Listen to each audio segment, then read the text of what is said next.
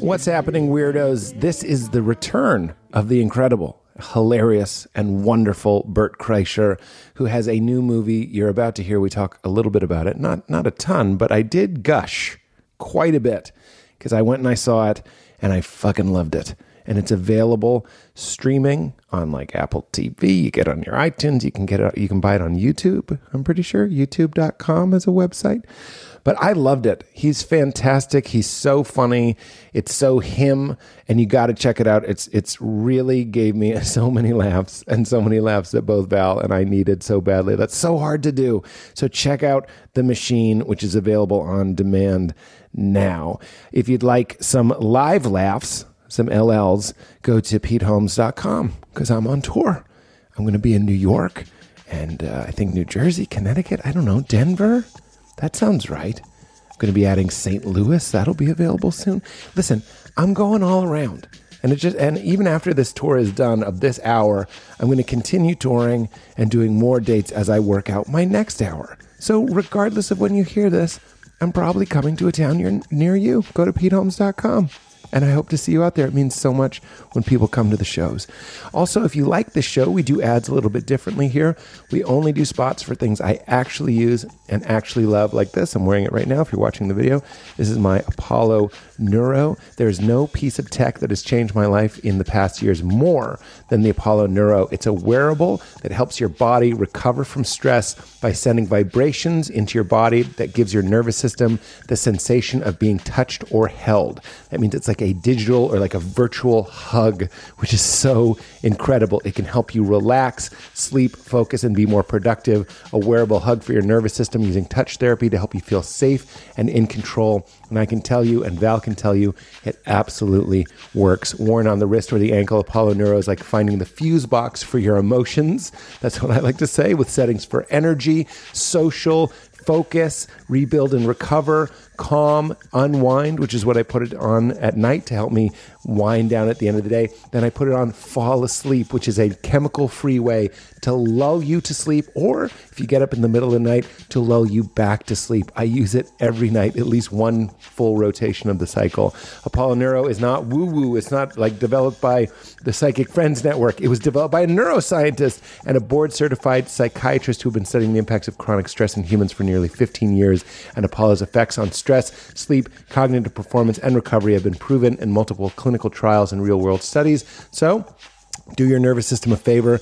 Do this show a favor. Show your support of this show, but also help your body, help your mind. Get 10% off at apolloneuro.com/weird. That's APOLLONEURO.com/weird. 10% off. Also brought to us by our friends, speaking of productivity, at Onnit. Onnit Alpha Brain is the supplement that has absolutely changed. It's a game changer for me. It is a nootropic. It is earth-grown ingredients. It is not a stimulant. It helps you with memory and focus and creativity and flow. Anytime I'm doing something that involves my brain, if it's reading, writing, if I'm doing a podcast, if I'm doing stand-up, or as I'm just this weekend, like on the 4th, I will take some Alpha Brain because I want to have access to my brain, even if I'm just hanging out and being social. When do you not want your brain to have the nutrition that it needs to function at its optimum? It is incredible. I wish I knew about it in college. I'm so glad I know about it now. The best way to know if you like it is to try it. Go to Onnit, ONNIT.com/weird. You will get 10% off everything you see on that landing page. Try Alpha Brain.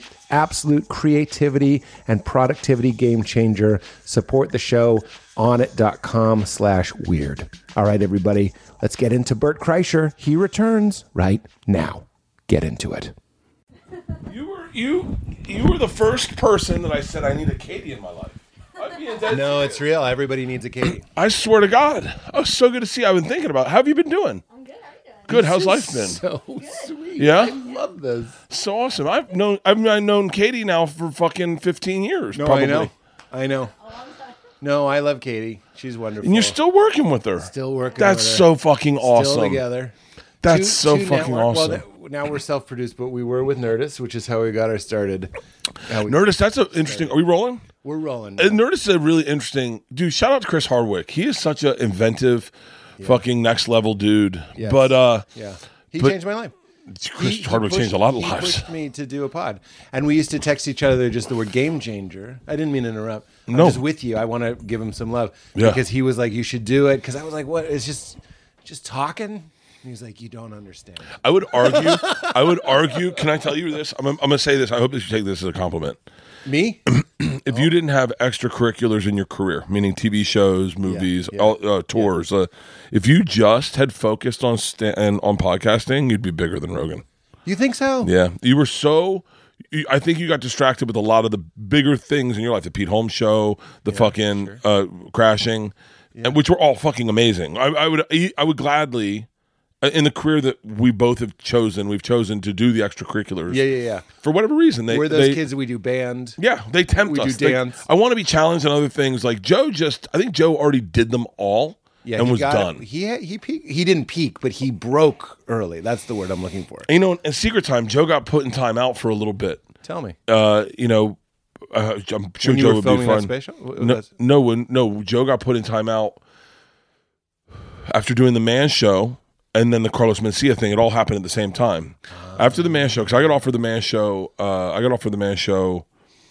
Yeah, why weren't you the host of the Man Show? I know. Well, Can I tell you why? Tom gave Segura. What do you mean? They offered me the Man Show probably 2014, 15. We just started doing Joe's podcast. Joe's podcast was big. And it's really when Joe became like a little bit of I say big brother. I don't really like using the word mentor because I never mentor is too grandiose. Big brother, like where I could go. Like it has the word men in it. You guys would like that. I like that mentor. A lot. I meant it because you're man.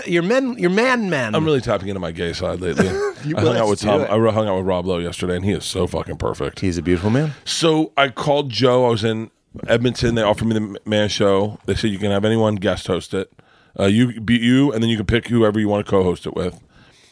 And I called Joe, and I said, "Hey, man, just got offered the Man Show. I know you did it. What do you think?" He goes, "Don't do it. Please don't do it. Please don't do it. It's not worth it." He's like, "Listen, man, I got put in a little bit of a TV timeout after I did it because no one liked it, and it kind of fucked me for a little bit." Wait, because people didn't like how un-PC it was? No. Is that it just didn't perform well? Wasn't good. So whenever you have maybe something, it wasn't good. Maybe it was good. It just didn't perform well. It didn't perform well. I see. It wasn't Jimmy and Adam. Yeah. Jimmy and Adam had a special chemistry. Yeah. They were special dudes, and they were doing something at a time when it was unacceptable, and girls on trampolines. I remember watching that and going like, it's fucking perfect. Right. I wanted that to be the whole show. When I was 15, I was like, why wasn't... Can I tell you it still works? And there's porn out there pretty excessively. It still works. It still works. I saw girls on trampoline the other day, and I went, oh, that's fucking cool. Yeah, it's fucking cool. I like it to have like a light flair to it. I like frolicking. I love Doug Benson used to do side boob Sundays. Yeah, and his fans would just send pictures of side boobs, and I go, it fucking works. Yeah, no, I know. Under boob too. Oh, under boob. Boob is great. Like down blousing when a woman is not wearing a bra and they lean forward to talk to you, and you're supposed to you get that moment of animal instinct where you see it and you go, I want to look, and then you look away because you're a gentleman, but you're the part of you is a man where you're like, she fucking knows. Yeah. She knows she's doing this to me. Have you ever thought about this? If you and I were women, I feel like would be the similar style, brassy broads. I say that with love.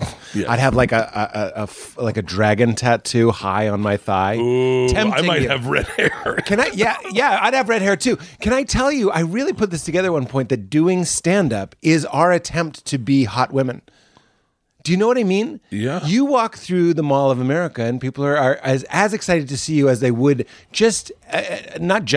but like a beautiful, like Joan from Mad Men walks through. Yeah. Same level of enthusiasm at that yogurt shop. I was talking to my lady who runs my social media. We were stuck in traffic and we were talking about what percentage of the opposite sex do you think you could have sex with? And she's very attractive, and she said, I think I could have sex with 100%. Of men? Yeah, men. And I was like, yeah, that's actually pretty accurate. I said, what about me? And she goes, I don't know, like 30%? And I was like, wait, hold on. Are you doing just me as me or me as if I have my career I have? She goes, oh, well, that's a little bit of a game changer. Of course. Because it is true. I could get, it's not fair either. Look, both of us are married men, so we're talking in this fantasy parallel universe. Yeah. But I could get girls I don't deserve. Interesting. What is attractiveness? If not an externalization. So, okay, I'm going to give... This is really deep. I love where I'm going to give this to you. Okay, Rob Lowe. Tell me about Rob Lowe. Tell me about Rob Lowe's jawline. Is it chiseled? Every part of his face is perfectly measured. Yes. So symmetry. Symmetry. Symmetry is also just a genetic indicator. Real teeth.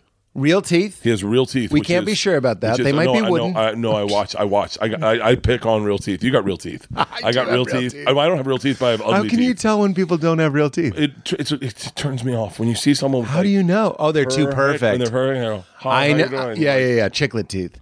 But a square jaw, everybody who listens to this podcast knows I'm going to say this, but a square jaw is an indication of high testosterone. So is body hair. So this is how you're sexy.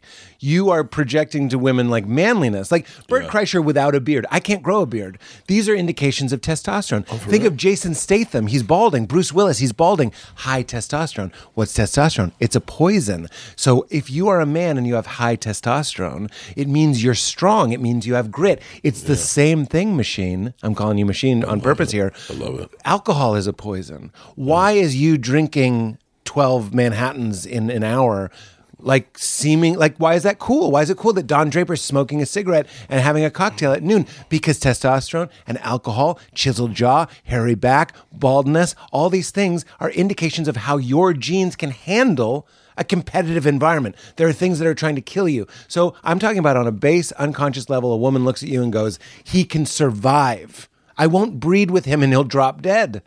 Yeah. Now think of what what we've in the 80s would call like a nerd, like pale, voice. Like a high pitched voice, and do they have a beard?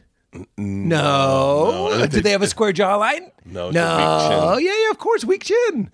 These are indications. So symmetry is also an indication of an internal order. It's interesting. Right? Yeah. So Rob Lowe's perfect face, Denzel Washington's perfect face, it says to a woman, just like big hips say to a man, we're talking very heteronormative, very I understand. But a man, we see wide hips, that means a baby can come out without splitting this woman in half. Yeah. We see big boobs, they can feed the baby. You know what I'm saying? We're pretty basic. Yeah. There's a lot of variations on this. But when you're talking, so you getting women you don't deserve, I would take issue with that because you can make people laugh.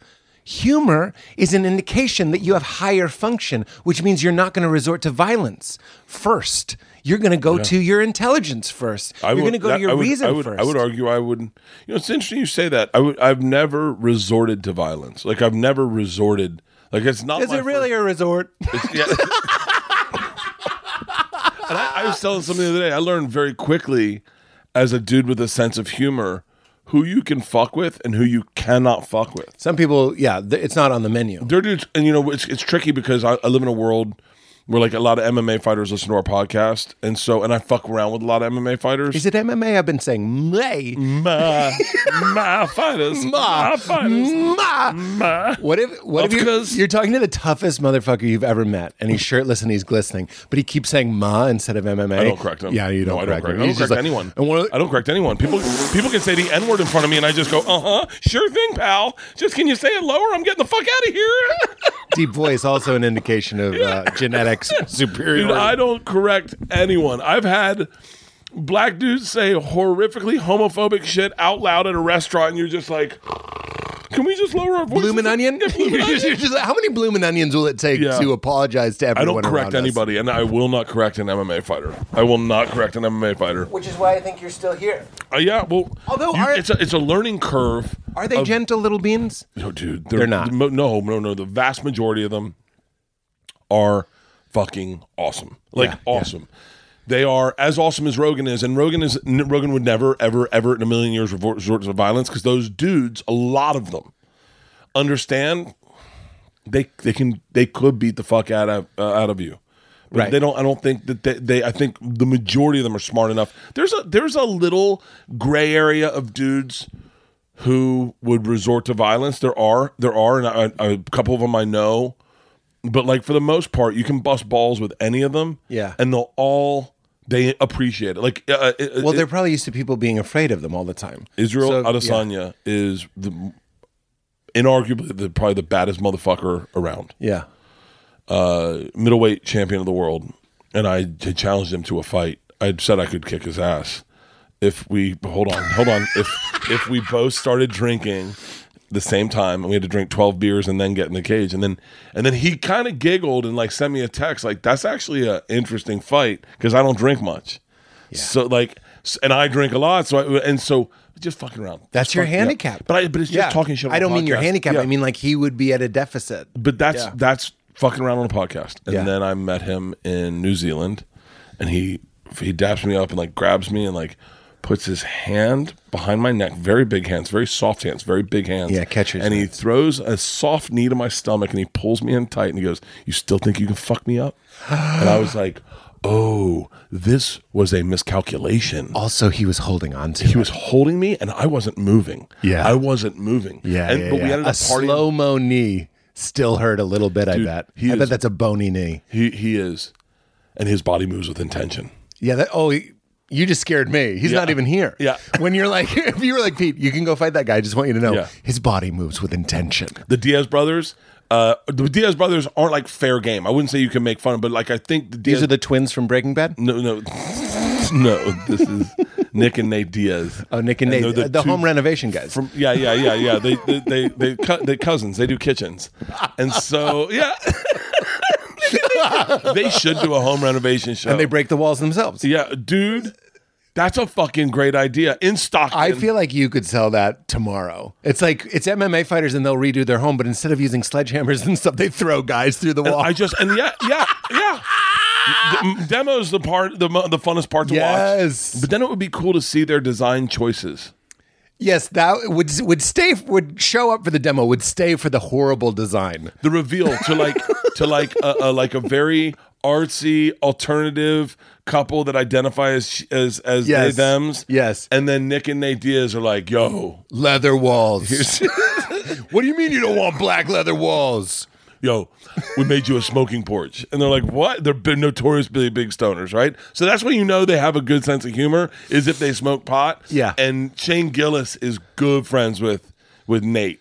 And Nate Diaz. I'm just learning this, but I'm rolling with it. You don't like, that if you say something, you have to really mean it as a joke. Yeah. They have to. That's the thing with tough guys, and I learned they have to know your intent. They have to know your intent because you and I only speak joking. Yeah. But these are guys that would pick up the frequency of like, or maybe you want to fucking find out. Well, because they're like, because there are some dudes, who do that. Of course, there are guys that we've dealt with in this business that think they're comics and they think they're tough guys and they do like alpha shit to you sometimes that's not cool. Oh yeah. And then you go like, hold on. I'm not going to hit you at the improv. Right. And I would never hit you, but that is a weird thing to do. Okay, so there's actually a lot of parallels here, I think. When you show up in a situation, I have to imagine, like most comics, you're not really interested in being the funniest person at the party. Not at all. Right? Not at all. I go the other way. Really? I mean, I'm with you. I go, people will be like, Pete's kind of quiet. You know what I mean? And if somebody's like wants to juggle and do bits and stuff, I'm like, fucking have at it. I fucking spilled Kool-Aid on my shirt. You're still drinking the Kool-Aid. Yeah, what the fuck? I'm fucking 50 and I'm still spilling Kool-Aid on me. The fuck? Are there other 50-year-old men spilling Kool-Aid on them? They're spilling water, I think. God damn it. Now it looks like I'm bleeding.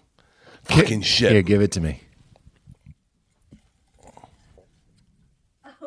Oh, thanks, Pete. Thanks, Pete. You're welcome, brother. Thanks, Pete. You're my guest. Thanks, Pete. Be our guest with some Kool-Aid on your chest. You're a man and you drink Kool-Aid and you're 50 at best. Oh.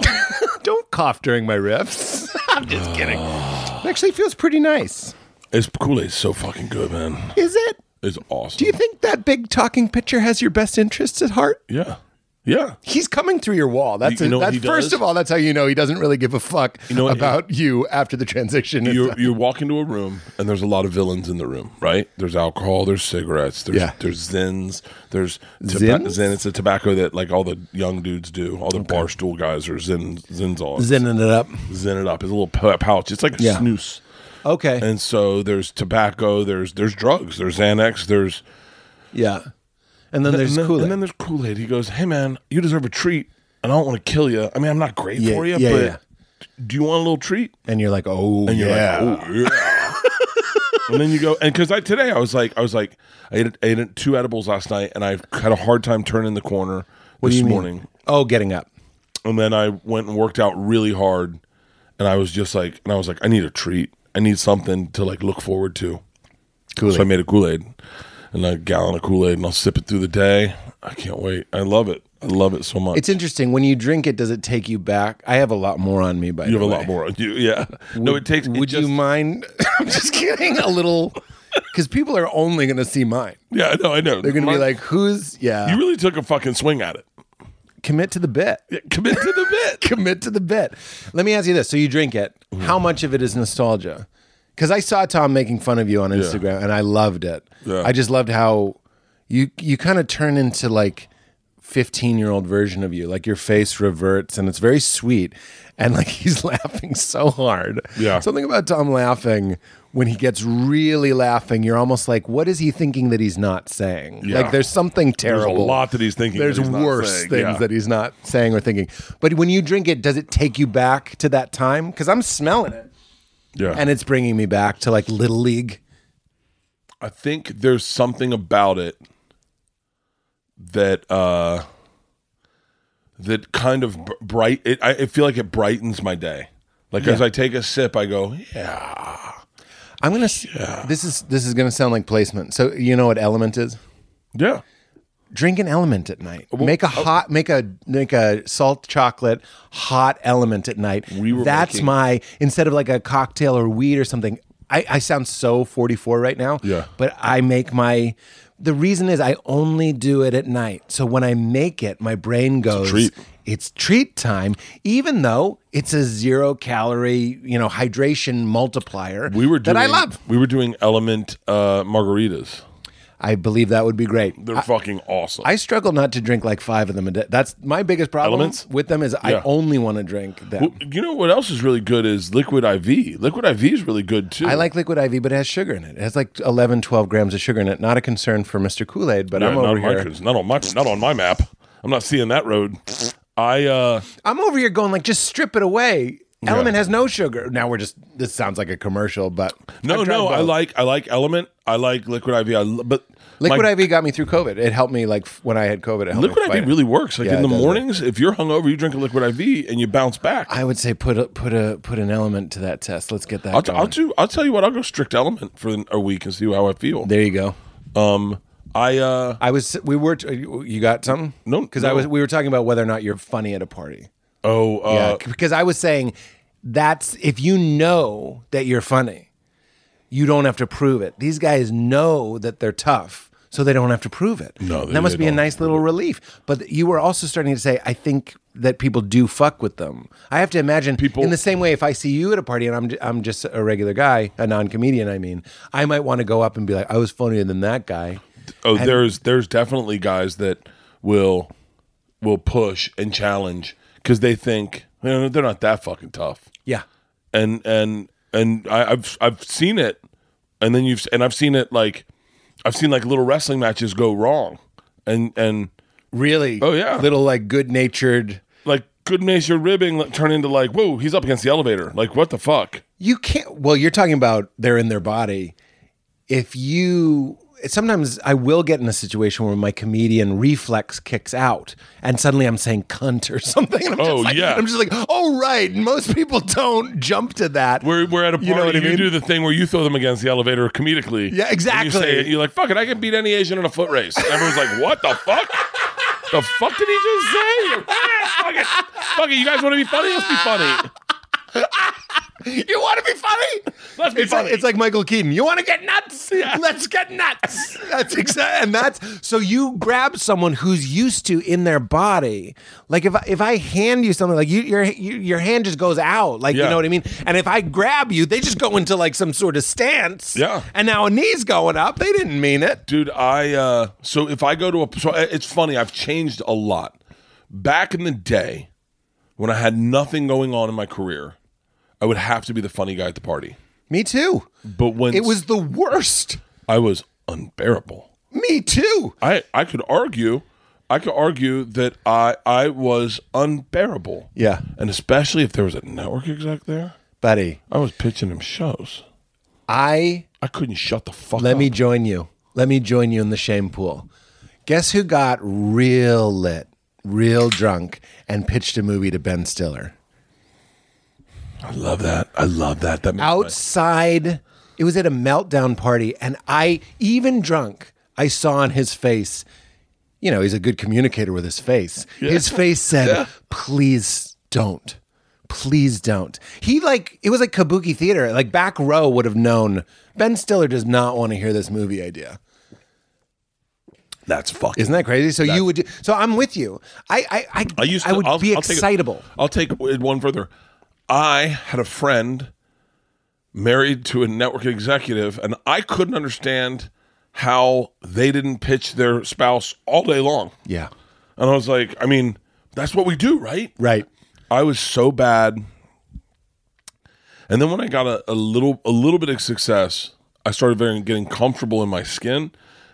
And now there's been a couple parts, especially if I'm not drinking, I get to a party and I am so quiet that everyone say, what's wrong with you? What's wrong? I go, nothing. Yeah, you got to find that middle ground. Yeah. That middle. Which, by the way, speaking of balance, dude, for real, like the most sincere compliment, I fucking loved your movie. Oh, thank you. I fucking loved it. And let me make it even better, I think, as a compliment. I put it on and I was like, I'll watch 10 minutes. Yeah. Like not because I didn't think it would be good. I was just like, most things aren't for me. Yeah. And I was like, I don't know. I'll throw it on. Val's rocking the baby. I'll throw it on. Nope. Val comes down. We're starting this bitch again. Oh, buddy, and that is such a she compliment. loved it. I hate that I'm revealing that I'm kind of like a lazy curmudgeon. I'm like, I just want to see some of the movie. No, I know you get that. I get that because I do that with a lot of things. But it wasn't a vote of no confidence in you. It was just kind of like, most things aren't for me. I can see things coming a little ways ahead. Like I can predict things. I thought I would be watching your movie and being like, and is this going to happen? I was surprised. Thank you. And I don't want to ruin it for anybody, but there's the moment in the elevator. Yeah. We laughed like 10. Val and I alone, meaning I wish I had seen it in a theater. I might still go see it in a theater, but like to see it with a group. And you are fucking great in it. Thank you so much, Pete. That is a real compliment. I'm so hard on other comics. I really am. Because I see what we do. I see how we're uncomfortable. Yeah. We don't know how to connect. If we're not talking in the scene, we're like frozen. You were making choices. You were loose in your body. You were in the scene. And I'm going to tell you, I'm sorry for all these compliments, but I really just want to get the word out. Like, I was like, I'll watch it as my friend. I'm going to like it. And I loved it. And the thing that came to mind, I was like, you're like our Tim Allen. You know what I mean? I was like, you're the Santa Claus. That's I've gotten the offered a lot of trajectory. Santa Claus roles, shockingly. I didn't even mean that. I swear to God, I've gotten so many Santa Claus scripts. So many Santa Claus scripts that like Santa Claus scripts to a point I was like, do I need to lose weight? Like, what's going on? They're like, no, it's really a powerful thing to do a Christmas movie. Yeah. Because they keep coming back and that's what agents want you to do. Right. But it's built into the calendar. Thank you so much, Pete. That means from scene one, I was like with your family. And I saw you put vulnerability in it too. That's the other thing. I was like, I bet it's just I bet it's like a fun, wild movie. Yeah. And then there's all this heart in it. And there's and you did the work as an artist. You're going to make me cry. Thank you, Pete. No, that is very sweet of you. I almost texted you, but I was like, I'm going to tell him on the show. And again, I'm embarrassed that I went in just kind of being like, who knows? I shouldn't have doubted, but I was like, I do that. Fucking I've dope. done that. I've done that with a lot of things. Mostly I do that with specials. I watch a lot of specials. Well, that's what it was. Yeah. I watch a lot of specials and I just go like, okay. That was, and I can still like the person, me too, and be like, okay, and then it's just not for me. Yeah, it's not. It's the cleanest thing you can say. Go, I'm never going to talk shit about this person. No, yeah. Other people might love them, just not for me. And it's also fucking beautiful. It's shot beautifully. Oh, thank you. And the transitions and the subtitles. There's a lot of intention. It wasn't just. And this is why I'm happy to share this on the show. It wasn't just a movie that you can make. It's like it wanted to be a movie. It was Scotty Landis. They wrote this great script. You fucking nailed it. And you surrounded yourself with this cast. Is there a dud on that cast? It's fucking everyone is dope. Yeah. We had a ball and we're tired. We have a 4.5-year-old. We need laughs. But going back to what I was saying, your therapist wrote like deep insecurity, right? Yeah. And then there's you talking about needing balance, and there's the real hurt, whether or not it's your father in real life, but there's the real hurt of parents not understanding us. Yeah. And to play that out and to see you discover balance. I know this sounds like I'm blowing smoke, but I was you need that. Because I know what a persona is. I know what it's like to go into my comedy power, and I know what it's like to go into my daddy power, like being a dad and being a partner and being a friend and being just a regular person at the library. Yeah. And like I just really I think it's a really great thing, and I hope if you want to keep doing stuff like that, I hope you do. Oh, Pete. That is, I'm going to clip this out, send this to me, and I'm going to play this every time I feel low. Because, you do feel low at times, regardless, and you go, "Why, man, what's going on with me?" And then, pulling out today, a guy said to me, "Hey, man, I saw your movie." The guy didn't expect to say that.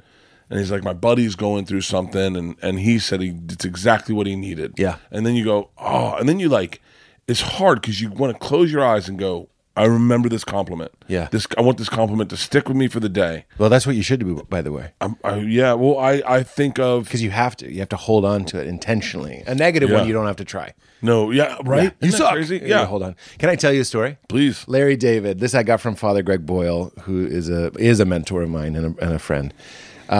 He sounded so show busy, and a friend. I just mean I love him to death. Yeah. That's all I mean.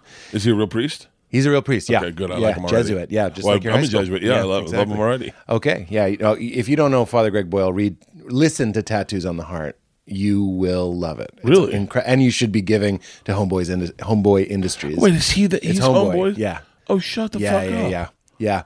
We should do a benefit, and we'll do it together for I've Homeboy. stopped by them. They used to be in American Airlines. I don't know if they are, yeah. They're still there. But I used to stop there all the time. I would, but the line is usually too long. The line's crazy long. Great. Yeah. So he told this story in his book, Barking to the Choir. And I'm going to put it back to you because I don't want to talk too much, but I am excited to tell you how much I loved your movie. So Larry David goes to a Yankee game, and it's his birthday. And his friends or whoever he's with tell the management that Larry David is there and that it's his birthday. So seventh inning stretch, they put him on the Jumbotron. There he is, Larry David. Standing ovation. The whole, however many tens of thousands of people that is, or if it's 10,000, I don't know. It's a lot of fucking people. Yeah. Standing ovation for Larry David, which, by the way, I believe, because my father, he transcends everything. And he is New York. Yeah, and he's New York. So they go nuts. Standing ovation. Then, as if that weren't enough, they sing happy birthday. The whole stadium sings happy birthday to him. Another ovation. Pretty nice, right? Really nice. Larry David gets out. He's feeling pretty good. Goes to his car. He's getting in his car. Someone drives by, goes, "Hey, Larry, you suck."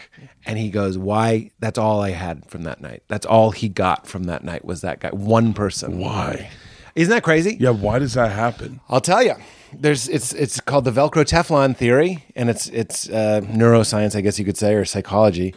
So a negative one, you suck, is like Velcro. It sticks to you effortlessly. Mm-hmm. This doesn't answer the why, but they've just studied it. And Teflon, it slips right off. I say your movie is great. So the trick is when someone says you're great to like meditate on it. I don't mean like meditate. I mean like think about it for 30 seconds. They say that's how long it takes to make the Teflon Velcro. Yeah, you know what my problem was is I stopped a while ago. I stopped reading reviews of anything I did when I wrote a book. When I wrote a book, and my wife was like, "Hey, you got a good review of your book?" And I said, "I don't want to read the good ones. If I read the good ones, then I got to read the bad ones." Yeah, and I got to value them equally. Yeah, and I go and for whatever reasons, the negative reviews of that book weighed so much heavier on me than the positive ones. People reviewed it. People went out of their way to write a negative review. It's really interesting. It's really interesting that I've never left a negative comment. Yeah, what are you doing? Who are the people leaving 1-star reviews on a lighter on Amazon? But they're out there. Yeah. I take that back. I left one negative Yelp review, and the guy lost his business. What? I know, and I've learned. I learned from that moment. He reached out to me. He connected with me. I was in Baltimore. I landed. I took the red eye. I landed. And now it's like 10 in the morning, and I go, I'm not done. I'm going to have another beer and some lunch, and I'm going to go sleep. I'll do my show tonight. And so I go across the street to this restaurant. I say to the guy, "Hey, what's good? What do you recommend? What's good to drink?" And he goes, Bud Light. And the bartender and I went, okay, is there anything, got anything on tap? And he goes, it's right there. And I went, okay. I said, but like, do you have any local IPAs? And he was like, Heineken? And I went, all right, I'll take a Heineken. So I get a Heineken. I said, well, what do you... I said, local? I go, yeah, exactly. I go, do you have any, what do you recommend for lunch? Like, what's really good? And he goes, turkey sandwich. And I said, okay. And he brings out the most bland turkey sandwich in the entire fucking world. And I said, and is there a worse bad sandwich than turkey? When turkey goes south.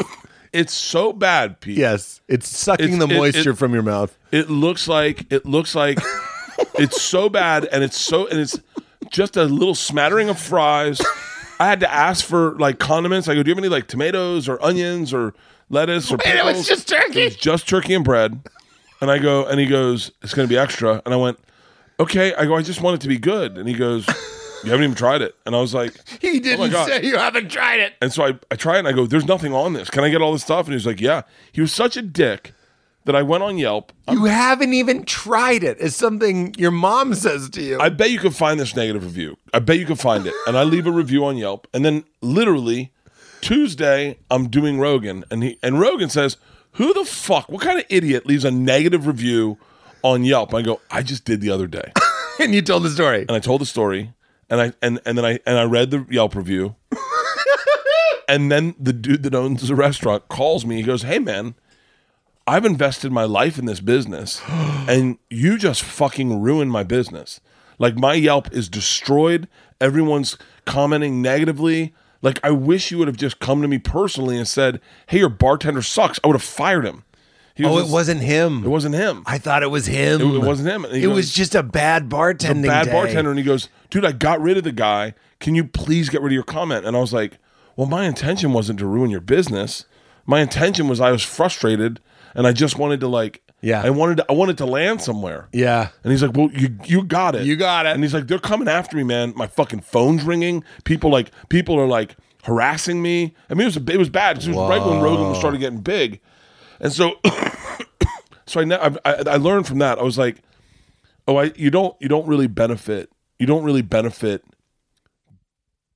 Sometimes like a Molotov cocktail, you throw it and then you walk away and you go, fuck it, I don't give a fuck. And then sometimes you don't realize what that effect has on people. Right, so I stopped leaving negative comments. As a matter of fact, I started leaving positive. I started finding the positive in Yelp. Well, that's the problem is if people are happy, this is like a thing in business. If somebody likes your product, 1 out of 10 will write a positive comment. Someone doesn't like it, it's like 1 out of 2 will write a negative comment. And so if you go, if you can find my Yelp reviews. I wonder if I have it on my phone. I give. Oh, you're out there. You're out there yelping. When I like something, I Yelp it, and I Yelp it really fucking good. Like I really Yelp it.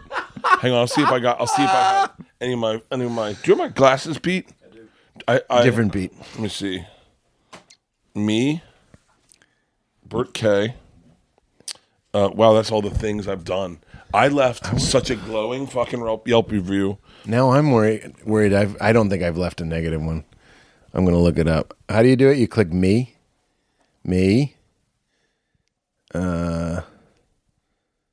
Reviews. Where are your reviews? Me. Where do you see your reviews? You scroll down. Oh, here we go. To the Balanced Brain Neurofeedback. That's a neurofeedback place here in LA. I just said, John is the best. Neurofeedback is easy, comfortable, and even a little bit fun. Okay. What am I? A little precocious little elf. Even a little bit fun. Okay, you ready? And Sacred Chow. I don't know what that is. 5 years ago. Hit me with yours. I said, amazing food, great vibe, friendly staff. Try the lentil meatloaf. A wonderful new vegan option in a great location. Smiley face. Pete, this is more embarrassing than me pitching a movie to Ben Stiller. Get ready to get creeped out. It was a Monday night. No, it's not. What is this, a noir? The winds were whipping sand into the street, and I was starving. The winds were whipping sand into the street. As I looked on Yelp, everything was closed except for the Lookout Bar and Grill. I have to be honest, I didn't expect much at first. A beautiful bartender named Beverly welcomed us inside. She accommodated my weird drink choice. Double Tito's and soda, big glass, no lime, with 3 cherries, please. We giggled over the cherries. No, we giggled over the It gets worse. I have a cardiologist appointment next week. That's in there? Yeah. No. Are you telling me this, or are you reading the review? You're just letting it rip. No, I have a cardiologist appointment next week. So I'm trying to be healthy, but I looked at the Lookout Burger and thought, one more time. What is this, Bukowski? One more time is the phrase that ran through my head as I took bites of the best burger I've ever had in my entire life. First bite, absolutely delicious. Half-pound patty with brioche bun, all fresh. Lettuce, tomato, bacon, fried egg. Unlike perfectly. a certain place I won't mention. One more time, next bite. Their homemade sauce flooded my mouth. My eyes rolled in the back of my head like a shark in the harbor next to me. One more time. I took a sip of my drink. There's a refrain? There's a refrain. One more time. All I could do was eat half. The fries, fresh, crisp, yet soft, like a lover you'd meet on a dock on a windy night. Everything about this evening was perfect. From Beverly to the burger to the cocktails, all I have to say to you is one more time. One more time. One more time. You, my friend, have delivered today. Seriously, the mozzarella sticks are pretty addictive and the burger was legit. The fish and chips are pretty good. I'm coming back. Wait, at the end, you sort of broke tone. Yeah. You're like, all narrative aside. The mozzarella. Lookout Bar and Grill. Lookout Bar and Grill in Oxnard. Is that where it is? Lookout Bar and Grill. Beverly was fucking dope. Brenda's French soul food restaurant in San Francisco, fucking insane. I did one. I can't remember. The one I did was wild. Was about one a more fucking time. I love when a meal's good. I love to take that time and really fucking. Oh, you were like Beyonce in that post. You were feeling yourself. It's so much more fun than being like, this place fucking sucks. Can I offer something? Please. A question? Yeah. And this is really a question about life. Was that burger so good? Pete, because what's up? Pete was with me. I remember you writing that review. Pete was with me. Well, yeah, by candlelight with a feather quill. How great is that fucking burger? That fucking burger is so fucking good. My mouth's watering. I swear to God, that burger is so fucking good. That burger is so fucking good. It's so good. It's so good because they really make it. It's not frozen. It's fresh. Everything's fresh. Oh my You mean God. they're grinding it in the back? Dude, they make the burger I had the other night. Who the fuck made that burger? What just happened? Oh my God, I'm thinking about burgers now. I'm having a burger for lunch today. I'm having a fucking burger. One more time. One more time. One more time. One more time. Well, the answer seems to be it was a great burger.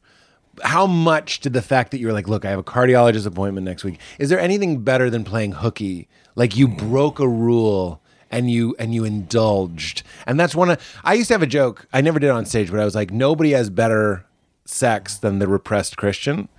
Oh yeah. Because you're like, I'm going to burn in hell for this. Have you ever blown I'm going to blow in hell nut?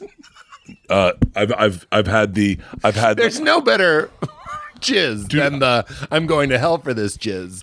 And that's what your burger was. My brain was always the I'm getting AIDS and she's getting pregnant sex. That's right. That's where my brain always We're about went. the same age. I used to think I could give myself AIDS from masturbating because that's how crazy. I thought masturbating meant you were gay, and so I just came to terms with being gay. I was like, I guess I'm gay because I can't stop this. Yeah, I just if those are the choices, if this is the choice, yeah, I'm gonna play with my dick. I can't stop playing with it. I've tried. I'm Liberace. I'm the Liberace of masturbation. I can't stop giving this guy a hand job. I can't stop. Yeah. And I would blow it if I could. Oh, I would have a very quiet life if I could suck my dick. You would see me seldomly. So where's Bert? Sucking his dick again. You know that's all he does now. Oh, I would have a very quiet life. I have a friend. I'll tell you his name off air who can suck his own dick. No, you don't. Wait till I tell you who he is. And I said to him, "Wait, what's it like sucking your own dick?" He goes, "Well, I'll tell you this. It feels. I'll tell you this." He goes, "It feels less like a blowjob and more like there's a dick in your mouth." That is truly Yeah. what I would imagine. Yeah. Yeah, that is funny. Okay, so we were talking about the need for comedy. I was telling you that it's in the movie as well. Like what you do. That's the other thing. I don't want to sound like your agent, but the movie is so you. It like helped me. I've known you for a long time, but I was like, oh, I think I understand you more. That's what I was trying to get at. Thank you, yeah. Like that you put some heart in it. And then you had someone explain to you in the movie, like you explained it to yourself, actually, which is a very sweet scene and very funny too. I can't stop thinking about when he says, "Is our wife hot?" I thought, yeah. Thank you for not cutting that. Yeah. And blessings to your wife for being cool with it because it's so funny. It was a lot of that's just. Is it riffing? Yes, Jimmy. It's just us riffing. Because the performance on that specifically, I'll spoil it won't ruin it. But he says, your young self says, "Is our wife hot?" And you're like, yeah. Well, she's 50. And he's like, "You married a 50-year-old?" Well, she was 30 when we married her. And then you're like, but and like you really do the math on camera. And like, my wife's like a smokestack. Like, why are you making me defend our wife? Like, it's so funny. Well, we didn't have a scene together, and we wanted at all. We didn't realize that we wrote the whole movie, and then you didn't realize during shooting. And during shooting, we're like, "Wait, Jimmy and I don't have a scene together," and they're like, "Fuck, no." Because the pot brownie leads to it so perfectly. Well, so then we crammed it in. We crammed it. I could really get into the weeds on this. I could really spoiler alert. There's so many interesting things that happened in the making of this movie, and so we realized we needed a scene, and so we're like, what if there's got to be like a flashback scene or something? Like, what if? And so then we kind of shoehorned it in a little bit so that we could get a scene in. But that's not a flashback. The weed thing. It's the weed thing, the tripping scene. Yeah, and it worked great. And it was just on the fly. Jimmy was in town, and we brought him out because we were shooting something else in the forest that day, and we just brought him out. It was so good. And we were just like, I think we talked the scene through. But one of the keys of gratitude for me is talking to however old he's supposed to be, 20. Yeah, 20-year-old you. And when you're really good at making people laugh, and that works. And it comes from, I'm not trying to get too, psychological here, but if I could go back and be like, Pete, you know how uncomfortable you are? You know what I mean? You know how you can't quite settle into things that everyone else seems to settle into so easily? Do you know how you can't lean in for a first kiss and instead you just you let everyone leave and you keep making jokes and then you sit on the couch going, I should have said that. That was me.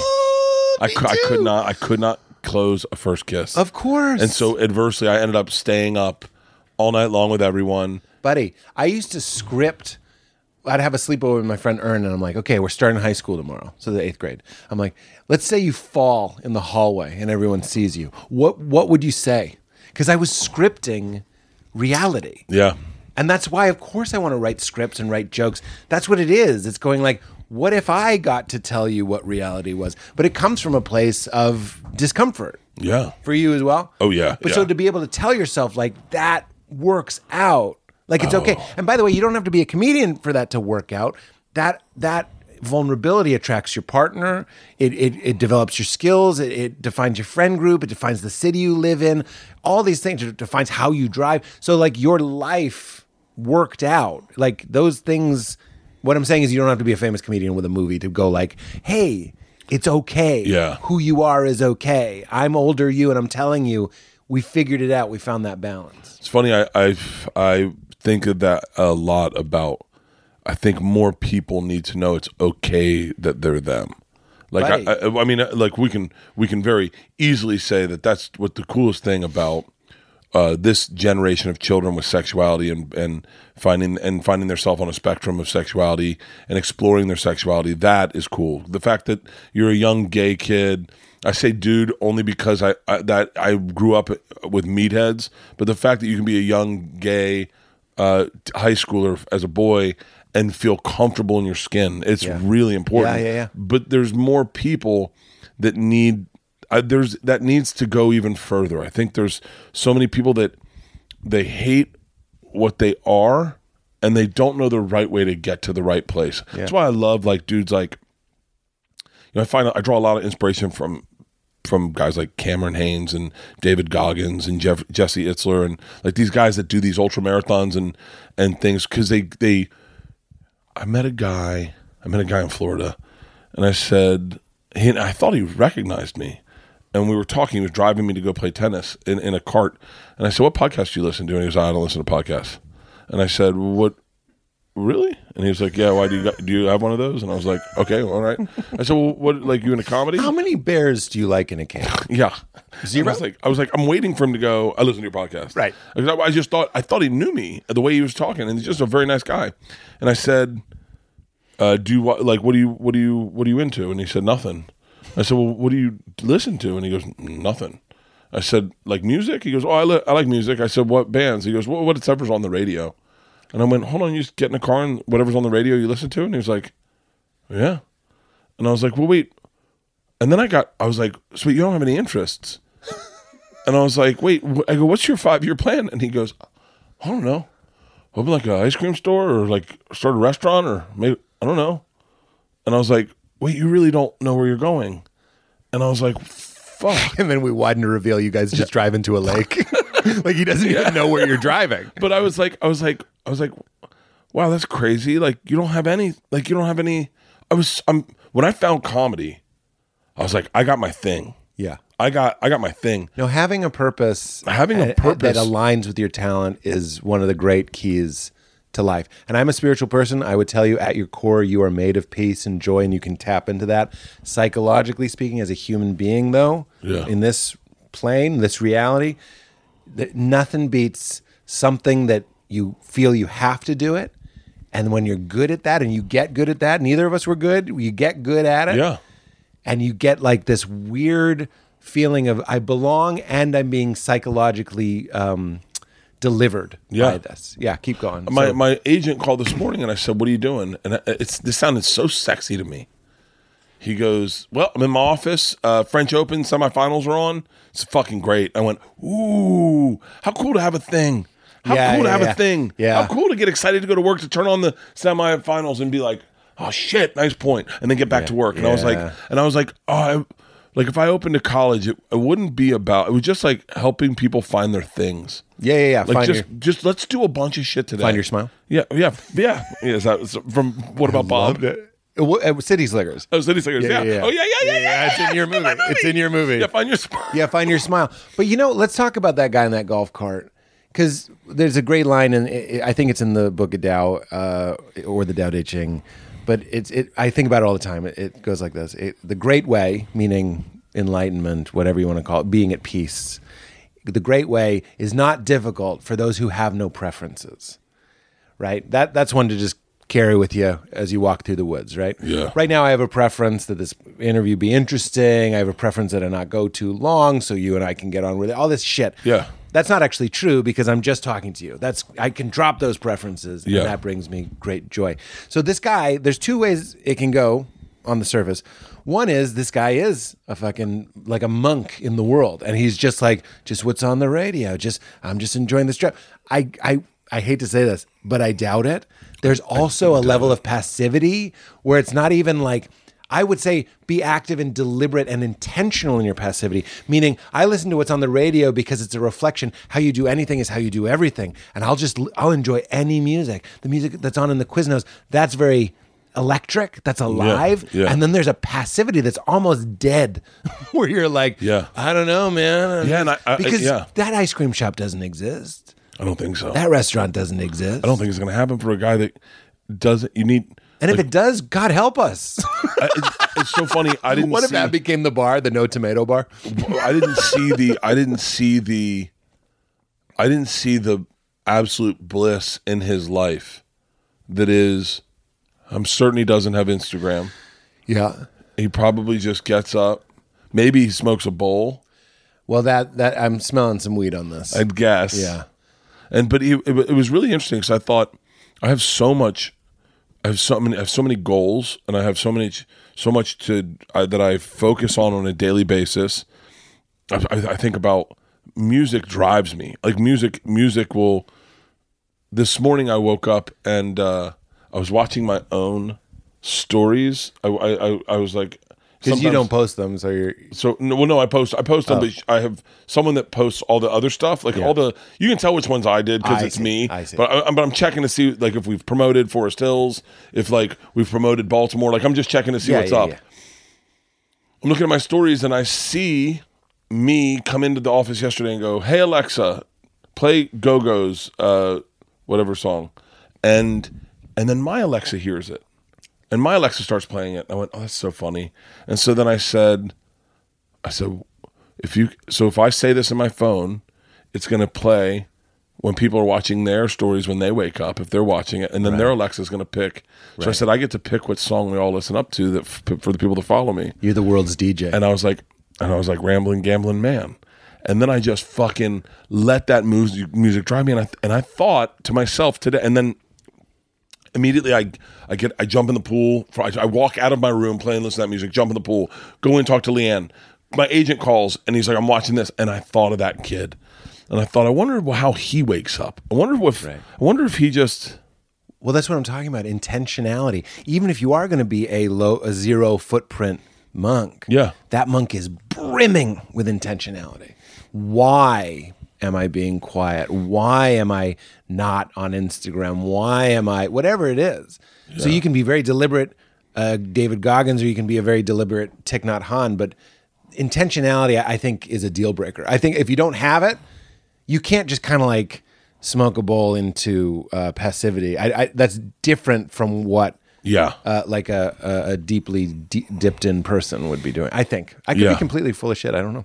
I know. I wish I could do. I have a hard time just sitting. I do my gratitudes in the morning. Yeah. Usually before my trainer comes, I'll try to get outside if it's light and just let the sun hit my face and do my gratitudes. And then, but this morning I wrote them down. Hubing it up. What? Huber. Yeah. Oh no! I got it from. The sunlight in the face is a. No, that's Huberman. That's Huberman. Yeah, that's Huberman. My gratitudes I got from Rob Dyrdek. Okay. Because he does. I do that too. My gratitudes. One of the gratitudes says. One of them today was, I do right by others. Like, meaning I want the best for everyone. Yeah. And I was like, that's a cool thing that I know that about myself. Like, I don't wish bad on anybody. And well, that's what comes through in your movie and talking to you now. And it's funny, when I did your cooking show, I got really hooked, like almost obsessed. I love Jonathan Kite now. Who? Jonathan Kite. Oh, yeah. I'm sorry. I follow him. He's got a great podcast. We were talking about quote people. No, cooking show. Yeah, I didn't mean to. By the way, you introduced me to him. And I follow him on Instagram now. He's fucking hilarious. Keep going. I'm sorry. Jonathan Kite is fantastic. In fact, would you send me a reminder? We've been meaning to have him on the pod. I don't know why that hasn't happened yet. Please, thank you, Katie. Do you remember I was really like honing in that you were telling me that you were kind of stressed about your life. Yeah. And I was over here going like, you make this much money a weekend. And you know what it was? Is I was like, if you can't do it, what hope do any of us have? Meaning, do our lives just keep expanding? Meaning, okay, I'm going to make up, I don't want anybody in your business. We'll just make up numbers and be like, you do make $1,000 to do a show, and there's 4 weekends in a month, and you get $4,000. So you rent an apartment that's $1,500, and the rest are expenses and a little bit of savings. Then your ticket comes in. Let's say now you're making $100,000, but then you get an apartment that's $250,000. You know what I'm saying? Like it expands. Everything expands. And I do this too. But I hold out, and maybe I'm deluding myself, that I'm like, yeah, but next train that comes in will cool it. It's like the cowboys that go one last heist and then I'll retire. Okay, yeah. So talk about that. Sometimes I feel like the Blow, the movie Blow. Yes, the movie where Johnny Depp goes in and he goes, all right, one last hit, and then I get money to retire, and I can get and I've said that actually. I've said that a number of times. Yeah, I've invested in a few companies, and they're doing very well. And we were driving over the hill to do a podcast, and I said, man, if these companies do well and I can sell them and I can get out, I'm done. Like, I'm done. And they were like, what do you mean you're done? They go, you mean you're done touring? I go, no, I just won't tour as hard. And they're like, wait, what about the business? We just started a business, Birdie Boy Productions, where we're producing stuff and we're doing marketing and social media for other comedians. And I said, no, I'll do that. Like, I'll come into the office and do that. And they're like, well, hold on, will you not do movies? I go, no, I'll do movies. And they're like, wait, you're not done. I think there's this. Yeah. I think there's an imaginary finish line in my head with a number that a number has to define. And I thought I knew the number. I really thought I knew the number. Like Walter White. Yeah. I thought I knew the number, and then I just keep pushing that ahead, going, let's get a little more. Let's do this. Let's do Fully Loaded, and then let's do our fall tour, and then let's go in and we'll shoot a movie in January. We'll shoot a TV show in March, and then I'll do one more tour, and then I just start like I'm supposed to take 7 weeks off. Right after we do Fully Loaded, I'm supposed to take 7 weeks off, and in that process, I have committed to. No, mind you, it's 7 weeks completely off. In those 7 weeks, one of them I was going to go to a silent retreat. I had plans. Like I was going to do a silent retreat. There's like a rehab facility like that where you don't drink, you don't do drugs. You stay. It's in Malibu. It's like it's not like a inpatient or anything, but it's you just really healthy. Reset. It's a reset, and you go like on hikes and you work out. Yeah. It's maybe it's like fat camp, but like But it's no drugs and alcohol. And I wanted to go there for like 10 days. I wanted to go there and fucking reset. I wanted to do a lot of things. I've signed up to produce a disc golf tournament. I'm producing a special. I'm producing a special. I signed up to produce a TV show. I've signed up for everything, and I just cannot. And I'm with you. And I think humanity is with you. So if the issue isn't money, and I'm saying let's figure this out together. Please. When I did your cooking show, I was kind of going like, why can't he figure this out? I want us to figure this out now. If it's not money, what is it? What are we really missing? Like what would help us slow down? You know what I'm saying? Is it the juice, the chase? Like there's a little bit.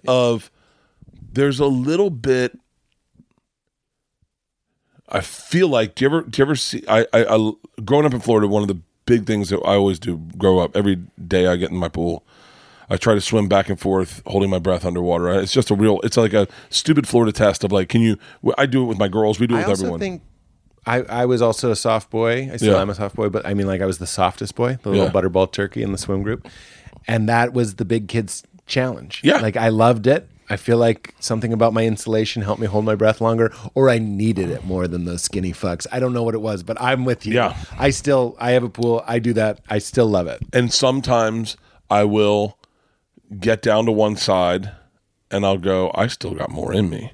Yeah. And I'll turn around and give it I know one good push. One more time. And then, and so I feel, and it's that one more time. One more hit, dude. One more tour. Because right now I'm in a place where I go, so I'm doing an arena tour. I'm doing only arenas for the whole year. And then I go, well, I mean, not like, I'm being very honest right now, and I know that people may sometimes use my honesty as weakness. But I go, so do I Not on this show. do I do? Maybe if it gets clipped. Like, do I? Once it's on Instagram, I'm out. I can't vouch for the fans there. I go, do I do another? What do I do? Another arena tour? I mean, like, or do you go back to do theaters? And if you do theaters, your money's going to go down? Are you cool with your money going down? Do you do a club tour and do clubs? But because then if you do clubs, you got to get rid of the tour bus. But because it just isn't cost effective, and because you're there for the weekend. Like what? Like, and then I was like, so wait, like, I don't mean this arrogant, but like we're at a place in comedy, all of us, where we're really seeing uncharted territories. Guys like me never did arena tours. Guys like Chappelle live in arenas. Yeah. You know? It's weird. Like, I don't know where to go with this, and I don't know what to do, and I don't know. Like, I'm super hungry. Like, that's the other part is like Ali Wong, like the great comics of our generation, Ali Wong and Sebastian and fucking Bill Burr and all the greats. You have to say fucking for Bill Burr. And goddamn Bill Burr. Goddamn. But all the great comics of our generation kind of take a lot of time off. Yeah. Like, but I was never them. I was a guy who did every fucking weekend. I did every weekend. That's what I do. I do stand up. I do it every fucking weekend. But that's what I would want for you is I want you to get the update to your phone, the phone that is Bert, that I have. You know what I mean? I feel like I've updated how I see you. And this is a little therapy-ish, I suppose. But I think the way we all see you now, we're not even taking into account all of those like shadows and echoes that you're still holding on to. Like, you know what I'm saying? Like, you're still seeing the guy that needs to hustle and break. And I'm over here going like, Ali Wong it, baby. I see her tour dates. They don't give me a panic attack. Sometimes the idea that you're going every weekend. Yeah, I go every weekend. I go every weekend. But what is Ali told me one time, she goes, hey, and by the way, I'm sorry, Ali, if I'm sharing secrets, but she goes, you're on tour every fucking weekend. And I said, yeah. And she goes, it doesn't go away. And in my head, I was like, it fucking definitely does. I've seen it go away for people. I want to enjoy it as long as I can. I remember you saying that to me. I can't know if this is true, but you also can't know if yours is true. Meaning we're both predicting the future, which is stupid. Neither of us can know. But I am over here going like, I think the foundation of your house is a lot more sturdy than you may think it is. And that's just a loving word. Keep going out every weekend. Yeah. Do it. Like, I think you're an energizing, joy-giving person. But I'm also like, I think you could just psychologically relax. I don't think they're going to go away. I don't think they're going to go away, but I feel like if I get out of the cycle of doing specials, like right now I'm doing a special roughly every 18 months. And they're each doing better than the one before them, and then I feel like if I get out of the cycle of creating material, I might get lazy, and then I remember watching great comics kind of fall apart when they just stopped. The fire wasn't there. I hear what you're saying, and I'll say this from my perspective: Razzle Dazzle was the best thing I've ever done, and I went, and then I go. And I'm in this place where I go, what do we learn from it? How do we move forward? How do we do something better? I've drawn inspiration from a lot of great comics, and what I've noticed in great comics is they keep putting out specials and they challenge themselves to do better. And so I go, so if I'm gonna do that, I don't know. I just keep going. I can't take a year off. Like, I'm supposed to take 7 weeks off, and I'm like, but I can do sets in the city, right? And Leanne's like, well, that's kind of the idea. It's like, we're going to just take some time off. A lot of this is very black and white, though. It's 7 weeks off or every weekend. Like, and I say this just as your friend. I either drink or I don't drink at all. I know, but and I'm saying this. It takes one to know one. That's addict mentality. We're very black and white. Oh yeah. That's not me pointing a finger. That's no. Like, you don't need to point fingers. You know how I quit drinking? I just was like, I quit drinking, and that's what we do. That's what I do. We go off. I quit drinking, and then I go, I quit drinking, and then someone goes, you want a glass of wine? I go, I'm not drinking, and they go, but it's a glass of wine. I go, hey guys, we can either do this or not do this. Right. That's right. Yeah. Like, and you're that way with comedy. Yeah. But my question for you, and my question for me. Is there a Bert who goes out once a month or twice a month, every other weekend? I don't know why even go out at all. Like, that's what I literally, that's a very fucking accurate assessment. What is the voice of that thought, though? I am not enough. I'm bad. I'm lazy. I'm wasting a gift. This is an opportunity. I'm in the candy shop. I should eat as many handfuls of Skittles as I can because they're going to realize I'm a fraud? Maybe, yeah. Which one? Probably the fraud part. Fraud. Yeah, people are going to realize, like, he wasn't that good. It's really interesting. Yeah. Listen, I know that these aren't things you're supposed to say as a comic. No. You're, like, no comic's talking this way, and I'm aware of that. And I realize the exposure, I'm showing my neck in this. But, like, I have to work harder than everyone else to be even in the same conversation, I think. Like, I have to work twice as hard to be as good as Segura, because I can say him because he's my best friend. Fat Tom. I have to work twice as hard to be as good as he is, and I have to work twice as hard in clubs and on the road to be as good as the people I want to aspire to. Right. I look up to everyone. I don't know what that is. I had this syndrome when I was a kid when I always thought everyone was older than me. Everyone. I remember hanging out with this kid at tennis camp.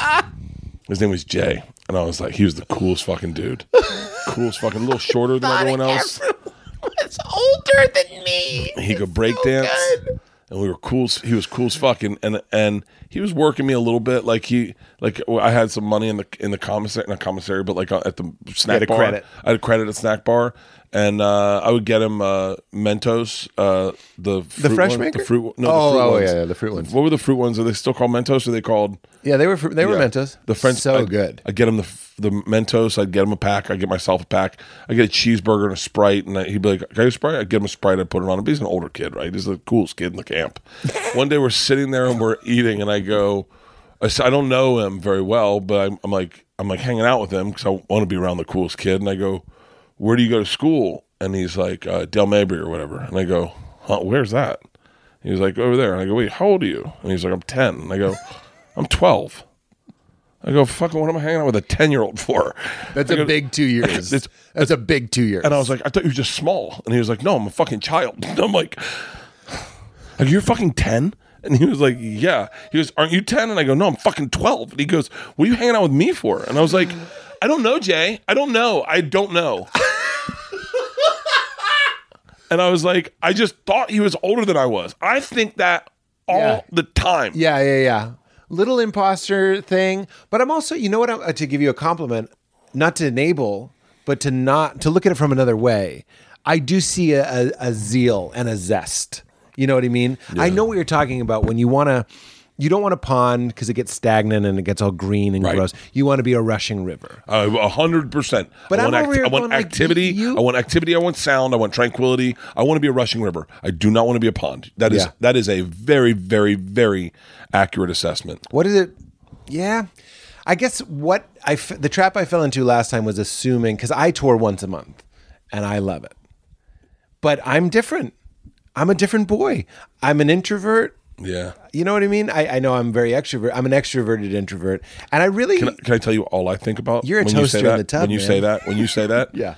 I understand Go ahead, this. spill it. I immediately say, Pete, come out on the road with me. Let's do this fall fucking arena tour. I'll pay you solid money. And then I guarantee you, when you see how fucking good you are at the end of it, you're going to go, I'm out every fucking week. I'm out because I know how good I am, and it's because I have to work as hard as I am. I'm not blowing smoke up my own ass, but I know you're better than I am. And so I know that if you worked as hard as I worked, you'd be fucking unfucking stoppable. Like, I did it to Ian Bagg. I brought Ian Bagg out on the road with me, and I realized just how good I wasn't, because I was like, oh, he is naturally one of the funniest human beings in the world. He was working in an arena and he was doing crowd work to sections. He was so This motherfucker does crowd work to sections. He was so fucking amazing. I know what you mean. I watched Dave Attell. I took Dave Attell out to do those ballparks, and Dave Attell.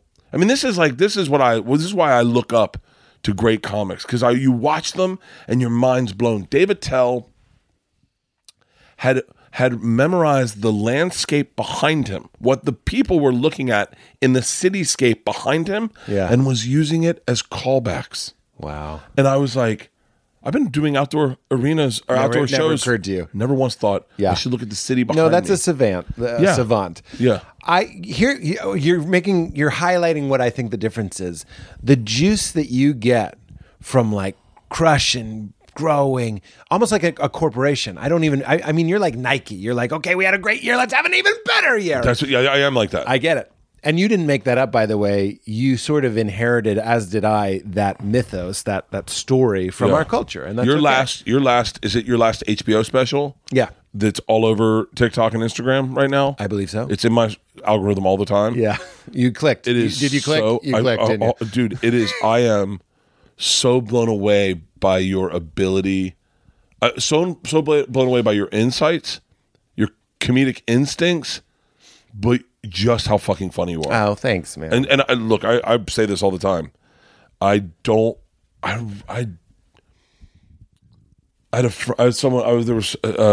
was listening to a group of guys shit on a comic, and I was just like, what are you doing?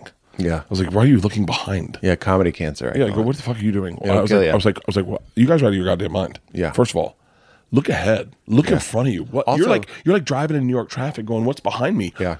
The fucking energy's ahead of you. Right. Fucking sit and watch Chappelle. Right. Sit and watch Patton. Sit and watch Sarah. Sarah's new hour that's on HBO Max right now is fucking brilliant. Edit that out, but yeah. Fucking yeah. But like I love that. Sit and watch Rogan. I go, dude, I watch Rogan. When I go to do the Comedy Mothership, I do my spot in the Little Boy the other day. I run over to the big one. I run over and I watch him. And Leanne's like, what are you doing? Let's talk. I go, we're watching Rogan. And I was like, if I get a chance to watch great comedy, that's what I want to talk about. Like, if you're like, what would you want to talk about with comedy? I'm not going to. You want to talk about what you like. Yeah, Your positive Yelp. Yeah, like Matt Rife is killing it right now. Yeah. He's killing it. Yeah. He's killing it. The guy fucking did an announced video with Ashton Kutcher that went viral, and he sold out a fucking tour that is top to bottom. I go, that's what I want. I want to talk about the people killing it. Yeah. That's where I focus and celebrate, like I the get great that. comics. What I was going to say was, and I get everything you're saying, like, you're lighting my fuse. I get it. I love comedy. I love improving. I just filmed my new special last weekend. I'm thrilled. Bert produced it, which I'm like, he kind of walked me in. It's hard to get a special. He helped me out. But the weird, it's not weird. The different game I'm playing is I love seeing how little I can feed it. There's something to that. Yeah. There's something to that because I love that people where I live they don't think of me as a comedian. I love that I'm around. I'm at the fucking dance recital. so funny. I'm not saying It's you're so not, funny. by the way. I was gonna. Do people know where you live? Yeah, I live in Ohio. I was gonna say. As soon as. Can I tell you how my brain works? Tell me.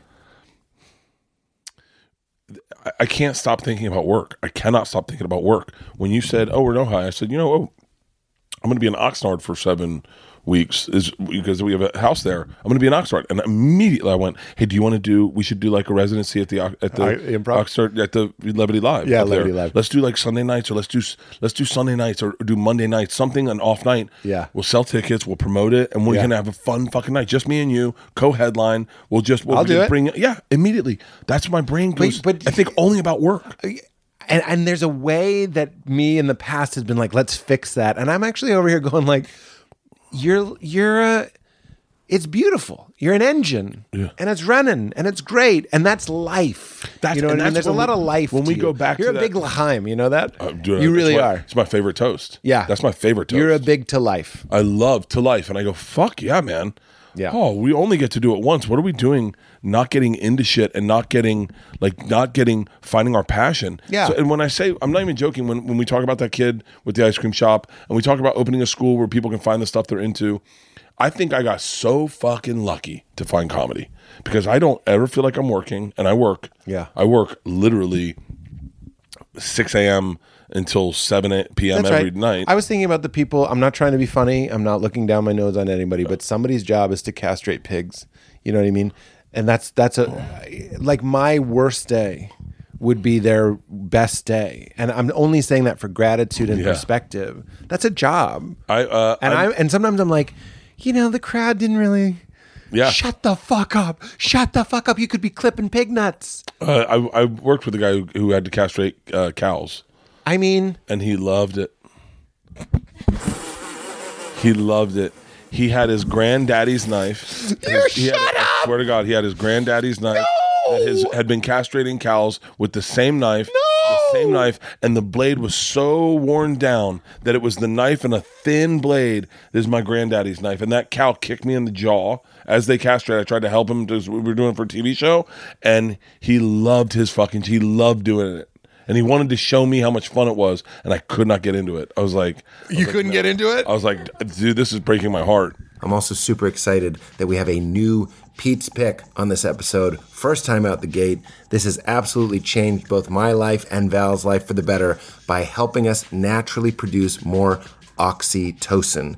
I'm sure you've heard about oxytocin. It is the feel-good hormone, and this supplement is known as Golden Hour by First Person. First Person designs precision, targeted supplements made with functional mushrooms that aim to stimulate the body's natural production of specific neurotransmitters that triggers activities like energy, mood, and sleep. And Golden Hour does just that. Helps me tune in to a sense of joy, connection, and relaxed presence. It is unbelievable. I noticed it the first time I took it within about 15 minutes, and the effect has built over time. Now that I take it every day, it just keeps getting better. Using those precision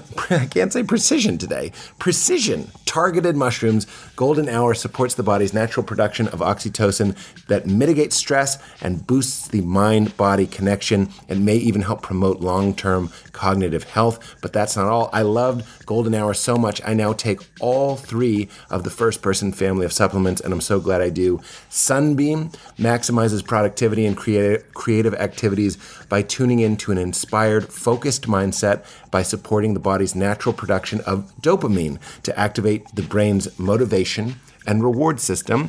And Moonlight helps me stay in deep restorative sleep longer, wake feeling clear and well rested by supporting the natural production of the GABA neurotransmitter. So we have mushrooms targeted at these different parts of our brain, and it is incredible, and it's even better when you stack them. They're meant to be stacked. They build on each other and complement one another. So when I'm sitting down to work, I take both Sunbeam for dopamine and Golden Hour for oxytocin, so I feel joyful and motivated. And of course, I take Moonlight at bed.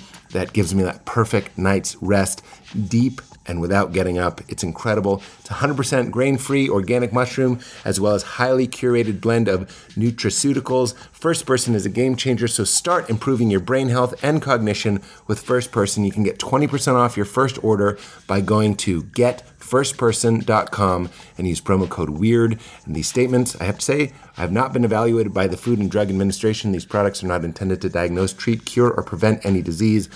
But go getfirstperson.com, promo code WEIRD, 20% off. Support your brain, support the show. I'm absolutely obsessed. We're also brought to us by our friends at Caraway. One of the simplest and smallest things that have added so much value to our lives is cooking together as a family. And with a 4-year-old, we've noticed that when our daughter is involved in the preparation, she's so much more likely to eat what we cook and even try new things. Val and I are in love with the best looking, best cooking new cook and bakeware from Caraway. No nasty chemicals, which is huge. Easy to clean, which is huge. So much of the time you don't want to cook because you don't want to clean. And they are absolutely beautiful and fun to use. Whether you're into spring cleaning or just about to do some anytime cleaning, their thoughtfully designed sets and complimentary storage make getting and staying organized easier than ever. And you can now save 10% off the full suite of Caraway products, from their internet famous cookware to their newly launched food storage set. Caraway's high quality ceramic coating kitchenware is free of PTFEs such as Teflon, lead, cadmium, and other toxic materials to know you're cooking safe. And Caraway kitchenware comes in a variety of chic shades, and sets include complimentary easy access storage solutions. Their ceramic, its naturally slick surface means minimal oil or butter for slide off the pan eggs and easy cleaning. And over 40,000 people have raved about their Caraway kitchen. Now it's time to try it for yourself. Visit carawayhome.com/weird to take advantage of this limited time offer for 10% off your next purchase. That's carawayhome.com/weird. It's exclusive just to weirdos. carawayhome.com/weird and use code WEIRD at checkout. Caraway, non-toxic cookware made modern. All right, everybody, back to Bert Kreischer. Buddy, as horrible as it is, if it's going to happen, and it seems like it's going to happen, I'd at least want it to be a guy going like, I love it. You got to get in that nut chop flow. Yeah, and then they love that I was a city boy. Yeah. Come on now, hold him down. Yeah. Come on now, hold him down. Neil deGrasse Tyson, when he did the pod, talked about a guy with a cigarette, and he was killing cows. I know this is dark, but he just seemed like he was a pig in shit, just kind of like executing cows, smoking a cigarette. I met a dude in Denver who put down dogs at the pound, and he loved it. Why? I was friends with. I hope he doesn't hear this, because I was friends with him. And you were like, I think this is over. And I was like, I don't think I can be friends with him anymore, because it really broke my heart. And he's like, no, man, that no one's going to take care of that dog. No one does. And then I come in. I give him a minute, and then everything's great for them. It's done. Yeah, the ease. And I was like, this is really sad. It tells you a little bit about that person's, potentially their cosmic perspective, maybe consciously or unconsciously. I heard Jen Kirkman one time, and I apologize, Jen, if I'm not paraphrasing this properly. I love how sensitive you are, Al. Well, only because because I speak so fucking recklessly, and so quick that You're never on TV think, talking like it's just you and me. Yeah, and then all of a sudden Rogan's like, "What are you talking about, fucking TV timeout?" And I'm like, "I don't know, Joe. I thought you said that." By the way, Joe just used me as the example of a frumpa-dump. My brother said it was the guy from Blink 182, Trey Parker. Okay, let's not get hung up on that. Trey Barker. Travis Barker. Travis Barker. Sorry, everybody. Travis Barker's fucking skinny mini. He's a skinny mini, but he wasn't. It wasn't that. Joe was saying, and my brother clipped it and sent it to me, which is so funny. It didn't bother me. Yeah. I liked it. It was fun to talk to my brother about it. We riffed on it, but he was talking about when Joe talks to Elon Musk, he's like, I feel like I'm Pete Holmes racing Usain Bolt. But he used me as the frumpa-dump. That's a fucking great analogy, though. He used the I know it. Because I can see, I can see you racing Usain Bolt going, hold on, were we supposed to wear shorts? Like you would pick that apart. That is it. I'm wearing dress shoes for some reason. I can hear you at the thing. Do we go on 3 or do we go on 1? And then you hear the gun. You go, it was the gun. God damn it, it was the gun. It's a good analogy by Joe. I enjoy the show. I'm a fan. I was just like, what fun that I got to be the example. Oh yeah, that's fun. That's fun that you're in his. I like that He even said no disrespect. Head. He goes, no disrespect. No, he loves you. He loves you. Oh, Joe's the. Well, let me ask you this. Best. I have a joke that I sometimes do. I go, Joe Rogan is such a man. He looks like the men's room symbol. Do you think he would like that, or would he be like? I think he'd like it. Hey, no, that's because I'm just saying he's a man. Like, look at the broad shoulders and the circle head. It looks like a weightlifter. No, it does. That's a good. I think it's okay. Like that. I think he'd like. Because I literally said to Val, I never do this, but I was like, will that hurt my career? Joe is comedian first. That's what I thought. That's what I thought. And you can't, there's no. Okay. Yeah, you can't. I like that we aired this here. No, yeah. Joe's a comedian first. I remember I had a joke about UFC, and I go, don't you think it would be better if they had to fuck each other in the ass? And he was like, huh? And I go, never mind. And he goes, wait, what are you talking about? I went, I don't think you're going to like this joke. He goes, why?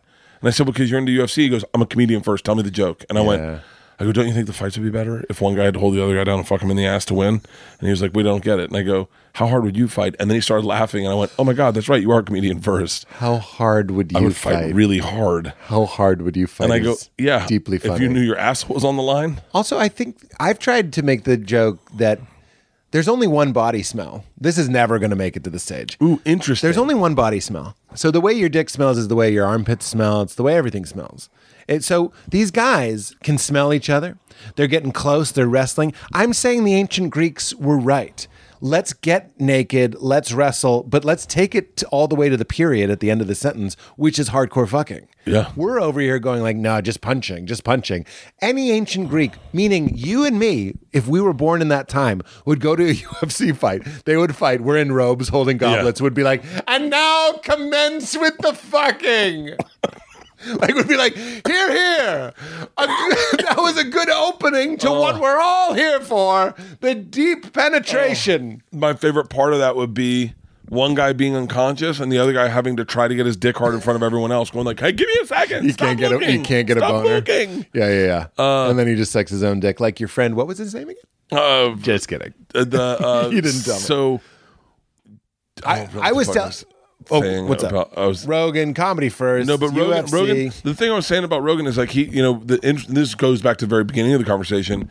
He did the Man Show, and then he did the Carlos Mencia thing where he kind of stuck his neck out on the lines for all the comics and fair use of your own fucking material, and he got punished for that. The Comedy Store kicked him out. Really? And you didn't know that? I didn't know he was booted. He got kicked out of the Comedy Store for a while. Isn't that funny, just how things shift and change? And so he had to he is, if you feel down about yourself, if you're like, I don't have a shot in this world, I don't have anything to hang my hat on, look at Joe Rogan. Now, granted, he had money. He could have just retired, but he was kicked out of the place he loved more than anything, the Comedy Store. And he was kind of had to take a little bit of a TV timeout from the Man Show. The Fear Factor's gone. He'd already done the sitcom. He's known now as the Fear Factor guy. Right. And he fucking sat in that office of his and said, I'm going to win. So I'm sure it's my phone just getting fucking slacks. He goes, I'm going to win. I'm going to reassess and I'm going to redirect my career and I'm going to start a podcast. And no one knew it. Like, I draw inspiration from that dude because he never got counted out. He was like, nope, I'm standing back up. What's next? Consistently in his career. Yeah. Even when you can go even into like the pandemic times when people are like, fuck this guy, CNN's trying to attack him, and he's like, I'm not out.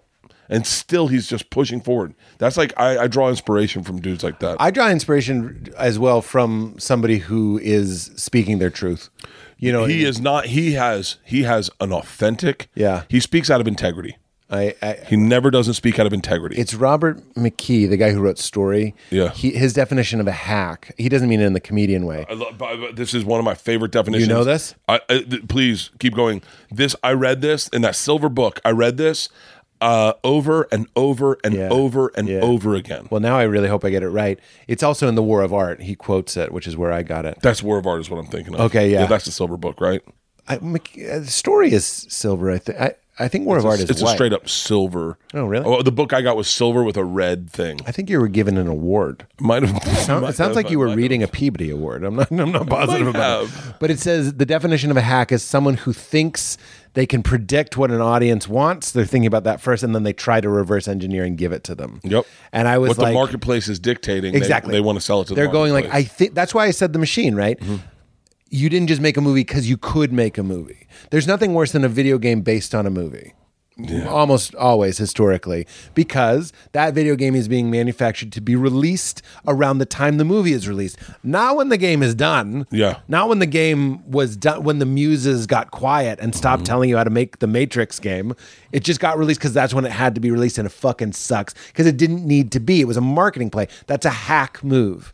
You're right. And right. What I find inspiring about Joe is that he's out there going like, I'm not making any choices based on fear. I'm going to explore, and people won't like, and then people will like. And by the way, I'm not an expert on all the things he said. I have to be nervous, and I'm not endorsing anything. I'm just saying I like people, and I'm drawn to people that are going like, I'm curious about this. Let's talk about it, and aren't going like it's not safe to talk about that or whatever it might be. It's the other thing about him, and this is, it's really hard because not everyone understands this. But when we say he's a comedian first, he is also just a comedian. He is. So he texts me. He's obsessed with statins right now. With what? Statins. Like islands? No, statins. The heart medication, cholesterol medication. What is it? Why would you be obsessed with that? Who knows? Who fucking knows, Pete? What is it? What does it do? Pete. You have a cardiologist appointment coming up. Yeah, no, I know that I'm on statins because it lowers your cholesterol. Oh, you take it? Yeah, I take statins. But it's not like something like statins lowers your cholesterol, but it also gives you like vivid dreams, and you can astral project. Well, I'll tell you. And by the way, I know this because I've talked to Joe, and I've now listened to the podcast he did with this great doctor. Talked all about statins. I talked about the fucking big pharma leaning in, trying to make money, selling their products to cardiologists who sell their products. Yeah, I now know way more than I should know, but I do know that when I started taking statins, they said, we want to really check your liver every other month because statins can fuck with your liver. Yeah. And that statins can shorten your lifespan where they think it's expanding your lifespan. And by the way, I'm speaking I did the research. I don't know what the fuck I'm talking about. To quote Ben Gillette, if anyone watching makes a medical decision based on a comedian on a podcast, this is his joke. He goes, you deserve to die. That's his joke. His joke. I'm not saying that. But take it with a grain of salt. But Bert that's is who just, Joe is he's a guy who gets into something, gets to be in his bonnet, and he starts doing the research, and he's passionate about shit, and it's one of my. It's like what we were talking about. Your agent watching the games. We just love having a passion. I loved learning everything I could about poker. Remember when poker was so popular? Yes, I loved getting into that hole where the too. only thing that exists is learning 2-7 offsuit is the worst hand. And that's what comedy is. Comedy is like a obsession. My thing for it's once again I go back to the kid with the ice cream store. I've had the so kid many. Who doesn't have an ice cream store. By the way, if he does, I'll eat shit. I'll happily eat that shit sandwich if that exists. I'll be like, L'chaim. What if he's listening to this and he goes, wait, first of all, I do listen to podcasts. I didn't know you were talking about Pete Holmes. All right, we're in the clear. He doesn't listen to podcasts. Yeah, we're in the clear. And then he's like, secondly, I fucking make ice cream, bro. I'm not just some asshole. Yeah. My passion is fucking ice cream. I'm just not going to talk to some asshole who goes, what podcast do you listen to? That's right. He's like, hey, man, maybe I have a little bit of dignity and I don't share my whole life with everyone, asshole. Yeah. And I'm like, but that is great. I go back to that kid and I think Oh fuck! I don't even know what I was going to say anymore. The kid at the ice cream store. We're talking about Joe. We're talking about I get into stuff, like really get into stuff. Statins. And not statins. I wish I could get into like smart stuff, like history. I'm really into history. I'm really into I get like, this is going to sound crazy, but like when we wanted to get a dog, I really got into researching dogs. Yeah, no, and I get it. It would be so much fun. Get back after a show, get in your hotel bed, and just get on the iPad and start flipping through dogs and going like, that's a good dog. Let me research. Oh, dog. Well, you know Argentina. what they say about like pornography is it's not pornography. It's the search bubble that you get in. Ooh. It's when you're looking for the thing that turns you on the most, right? Mm-hmm. So it's not actually the jizzing. I know I'm saying it in kind of a funny way, but it's true. Yeah. It's not actually the orgasm. It's the 30 minutes that you spent trying to find something. So similarly, it's not the car, it's not even the dog. Seinfeld has this great line where he goes, it's not the movie, it's the drive to the movie. That sacred place where you know you're going to see a movie. It's not the vacation. Yeah, it's not. It's the getting ready for the vacation. That's right. It's not, It's not this conversation. It's like I liked that. I was looking forward to it as I was driving in. That's life. And I know I use pornography, but like I like to kind of let people off the hook and say, you're not just obsessing about something silly. You're actually creating this bubble around you where nothing else exists. And there's nothing like pinpoint focus, like bringing your attention even to something stupid. It might be a video game. When I play, I'm playing the new Zelda game. When I play that, I'm only thinking about one thing, and it can be. I'm gonna say it. I'm I'm Rogan. I don't care. It's meditative. It can be. I'm gonna credit Doug Benson. I'm not sure if this is what he said, and I'm just gonna apologize, Doug, if this is not what Allie, he said. we're sorry. Jen Kirkman, we're sorry. Did you even say what Jen said? She said something about the Capitol Stormers made sense, and that I don't know. Okay, I'm joking. I'm trying to think of something totally. Jen I didn't hear would what never you said, so I just said, Jen said that she didn't ask to be born. At one point, I thought that was crazy. I never thought about that. I thought about it as a gift, never a curse. And then I realized, there's a lot of people in this world that never asked to be born. That's like Joe DeRosa. Don't forget what you were going to say about, who is he about to quote? Doug Benson. Therapeutic. Doug has a great, not Doug, Joe DeRosa has a great joke where he goes, Jesus died for your sins. And he goes, I didn't ask him to, which I think is so funny. It's interesting. I actually think Jen is articulating the central point that the ego would like to make, which is I'm here and it's not my fault. And I actually think it's artistically honest. Yeah. But it's not, to me, I would shift that. I would go like, I don't find that to be a helpful worldview. I don't think she's saying it is either, but it is honest. It can be honest. Like Doug Benson said, Joe's. the thing he likes about roller coasters is that you're forced to be present. You're forced to be in that moment. It's really hard to think about your taxes when you're fucking free falling. That's what Ramdas says. He goes, when you're in a car accident, chances are you aren't horny. Yeah. But that's how, and he also says when you're reading a book, when you start reading a book, you can hear the clock, the second hand of the clock ticking. Then you get into the book and it fades away. So what is consciousness? And this is what I'm saying about your guy, the golf cart ice cream shop guy. Focusing attention and doing nothing deliberately can be an incredibly powerful thing. It can actually change reality. You'll stop hearing a sound. But that's very different from just getting, I don't know what that guy was doing, but getting baked and listening to whatever's on the radio. Here, drink this. What's that? It's Magic Mind. Shake it. It's got a little bit of caffeine. It's got nootropics and adaptogens. So it helps with stress, helps you think. Joe loves it. Oh, yeah. They just sent him a big case, but you will love it. But we hit that 90-minute lull, and I was like, this will help us. This will carry us through the end. I already had mine. Tastes good. Yeah, it's a good thing. You're going to love it. Where were we? Oh, you were about to quote Doug. You already did. I did. All right. Yeah, I did. Where were we? We were talking about. No, we started talking about what I was about to do the man show. You want to finish that? No, I called Tom and I said, "Hey, do you want to do the man show with me?" And he went, "Nope." And he was like, "Why would we do their show?" He's like, "Let's just do our own show." That's a great. Rick Rubin says he doesn't hang up his gold platinum records, and he goes, "Why would I try to do something I've done before? Why would I surround myself with the burden of hitting a benchmark that I've already hit?" Yeah. He's like, blank walls. It's like you. There is no razzle dazzle. You're just here today. You're just going for the next one. Yeah, I try not to look back and just go, what's next? Yeah. Like that's the fun part. It's when you talk about like it's not the vacation, it's the getting ready for the vacation, planning the vacation, the texting back and forth. Yeah.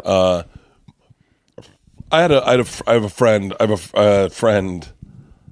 I can say she'll never hear it. It's kind of weird, but the co-star of my movie, the Eva Babbage. Is she the Russian? Yeah. She's great. She's awesome, and she's a really interesting person. She said to me, I was talking about like just fantasizing. I go, you know, what if we did like a cast, like party, and like like what if I make a lot of money, we did like a cast party, and then we all went to like somewhere to go. Like what would be fun to go? And she goes, well, I know where I'd want to go. And I said, well, I know where I'd want to go. And she said, say it at the same time. And randomly, we both said the Canary Islands. Wow. And then she goes, wait, that's crazy. She goes, what if we went, but we went on the wrong weekend and everyone else went on the same weekend? And I went, she goes, what would we do? And I was like, I don't know. Sounds like this woman was hitting on you. No. Well, you know, it's so funny because she said, she's like, wouldn't that be crazy? She said something to that effect. And then I said, and then we started joking and we started like planning a trip that we were never going to take. Yeah. But we were texting each other fun things. Hey, do you know they have windsurfing? And it was really fun. It was really fun. Yeah. And then I was like, this is almost fun. I'll never go on this trip with her. It's more fun. Yeah. And I was like, I want to start planning trips with people that I'll never do. Yeah. But just plan them. Like I have a chat thread with Joe DeRosa, Ari Shafir, Shane Gillis, Sal Vulcano. And I don't know what it was, but the last thing someone said was, are you guys here? And then randomly, Joe DeRosa goes, like 2 weeks ago, just goes, is anyone coming or not? And then Ari goes, I'm on my way. I'm getting wine. And then Sal's like, do we need food? We're talking about a thing that's never going to happen, and it's so fucking fun. You're really tapping into one of my cornerstone beliefs, which is everything is an excuse to love. And that sounds so basic. That's great. But this planning a party isn't the party. It's just a way to say with subtitles on, I see you. You're valuable to me. I remember you. I'm holding space for you, and I love you. That's all of it. Yeah. So Instagram, fucking this podcast, stand-up comedy, even an argument, like can become an excuse to love. And that sounds so basic. All of the profound truths of my life sound so trite. But when you really like, when that explodes like fireworks. I love that more than anything. Yeah. I love when I love loving things. That's number one. I love loving things. Yeah. And I love getting into things. And I love, I was talking to someone about, I love going to live shows. As a comedian who does live shows, I love going to live shows.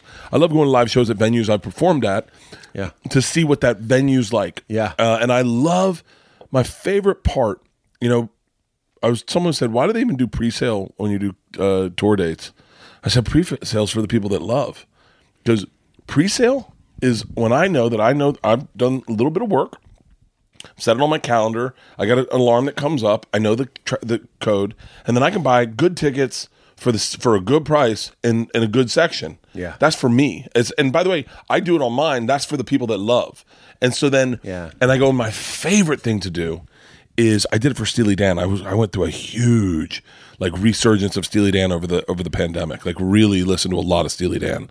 And then Steely Dan was coming here, and I said, I got on pre-sale. I bought a box at the Hollywood Bowl. I got the whole box. I bought all the tickets, and then I got to plan. First of all, I had something to look forward to, but I got to plan my night. I got to fall in love with the thing, like really take my time. And I said to my wife, who do we want to go? Yeah. And she goes, well, you know, you've been listening to Steely Dan a lot with your trainer. You should invite your trainer. And I was like, yeah, because we've been listening to it a lot. We're both into Steely Dan. And I go, oh, you know what? Her roommate is Antonio LaFassa, one of the best chefs in L.A.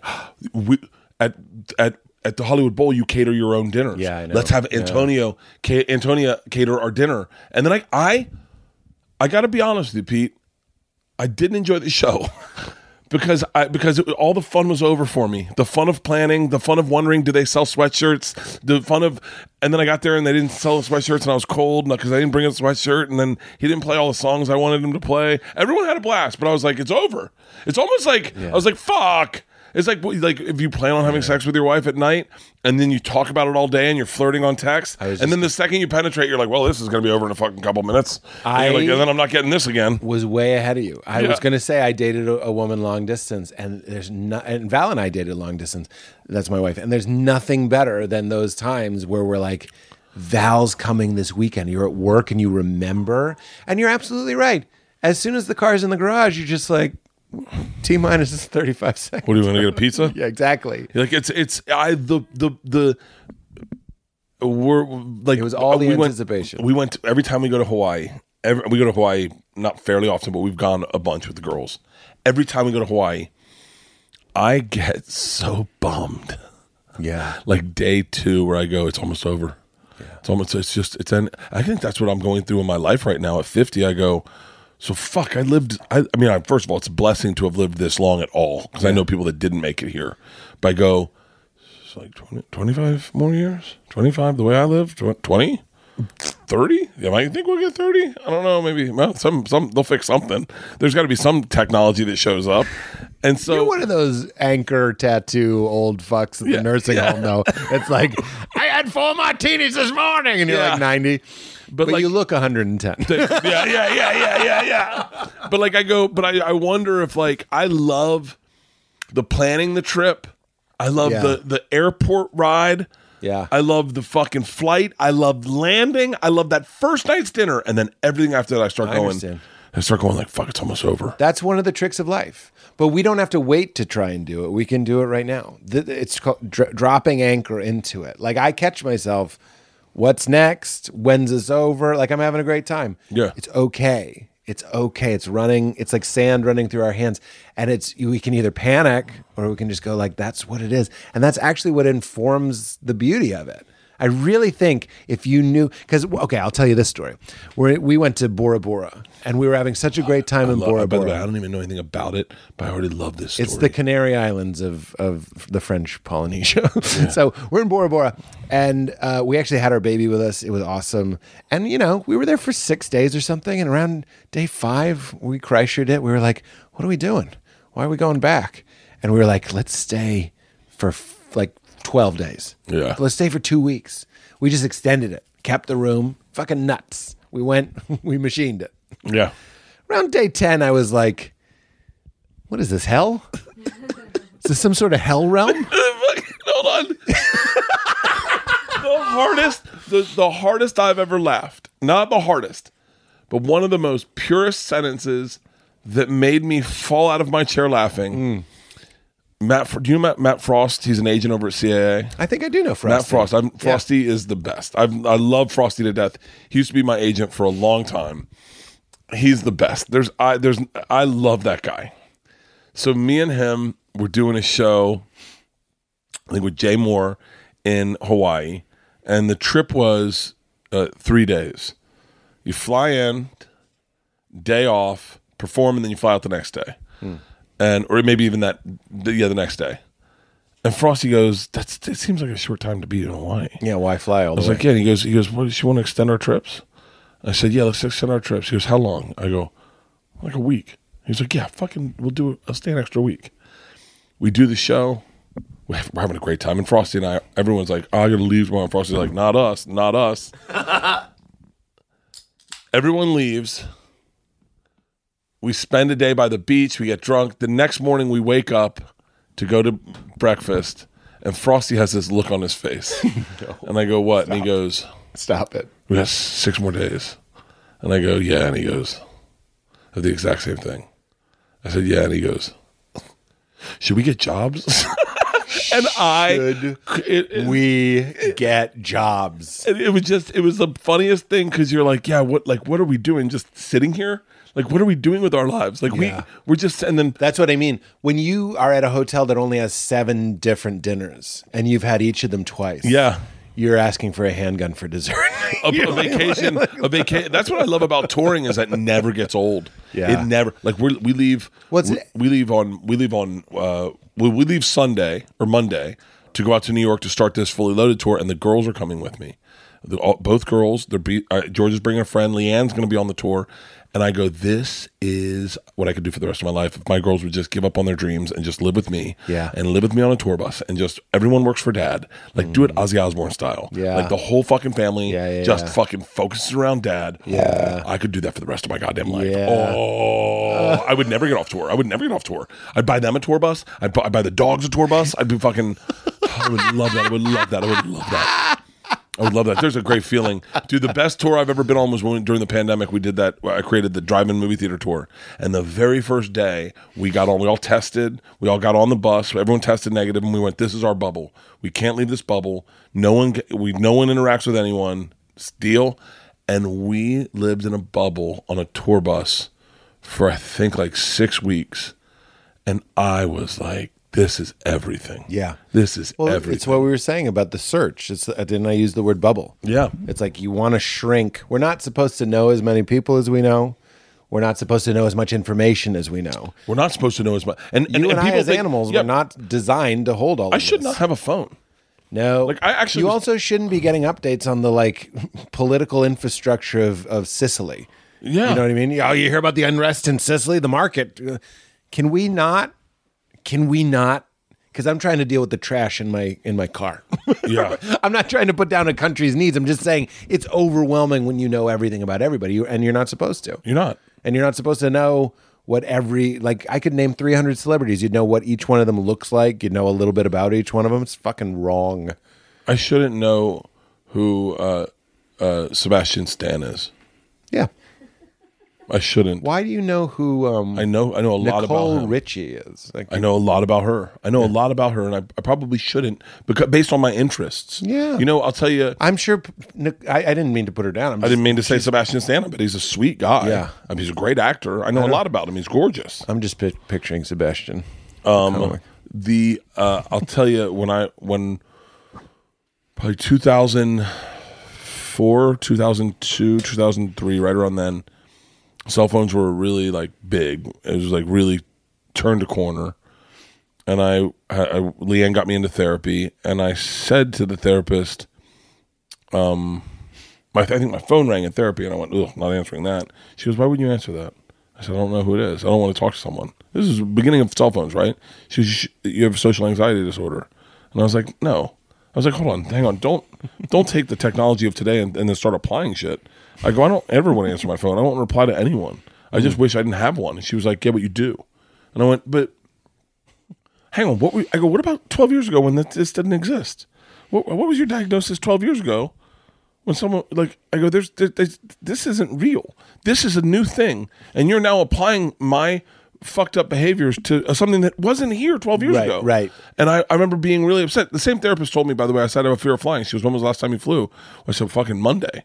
She goes, well, then you don't have a fear. And I was like, hang on. She goes, people that have a fear don't fly. So we're done with that. You're good. What else? And I went, the fuck? And then I also told this lady, I said a lot of bad things to this lady. I hope she's listening, so I'd like to apologize.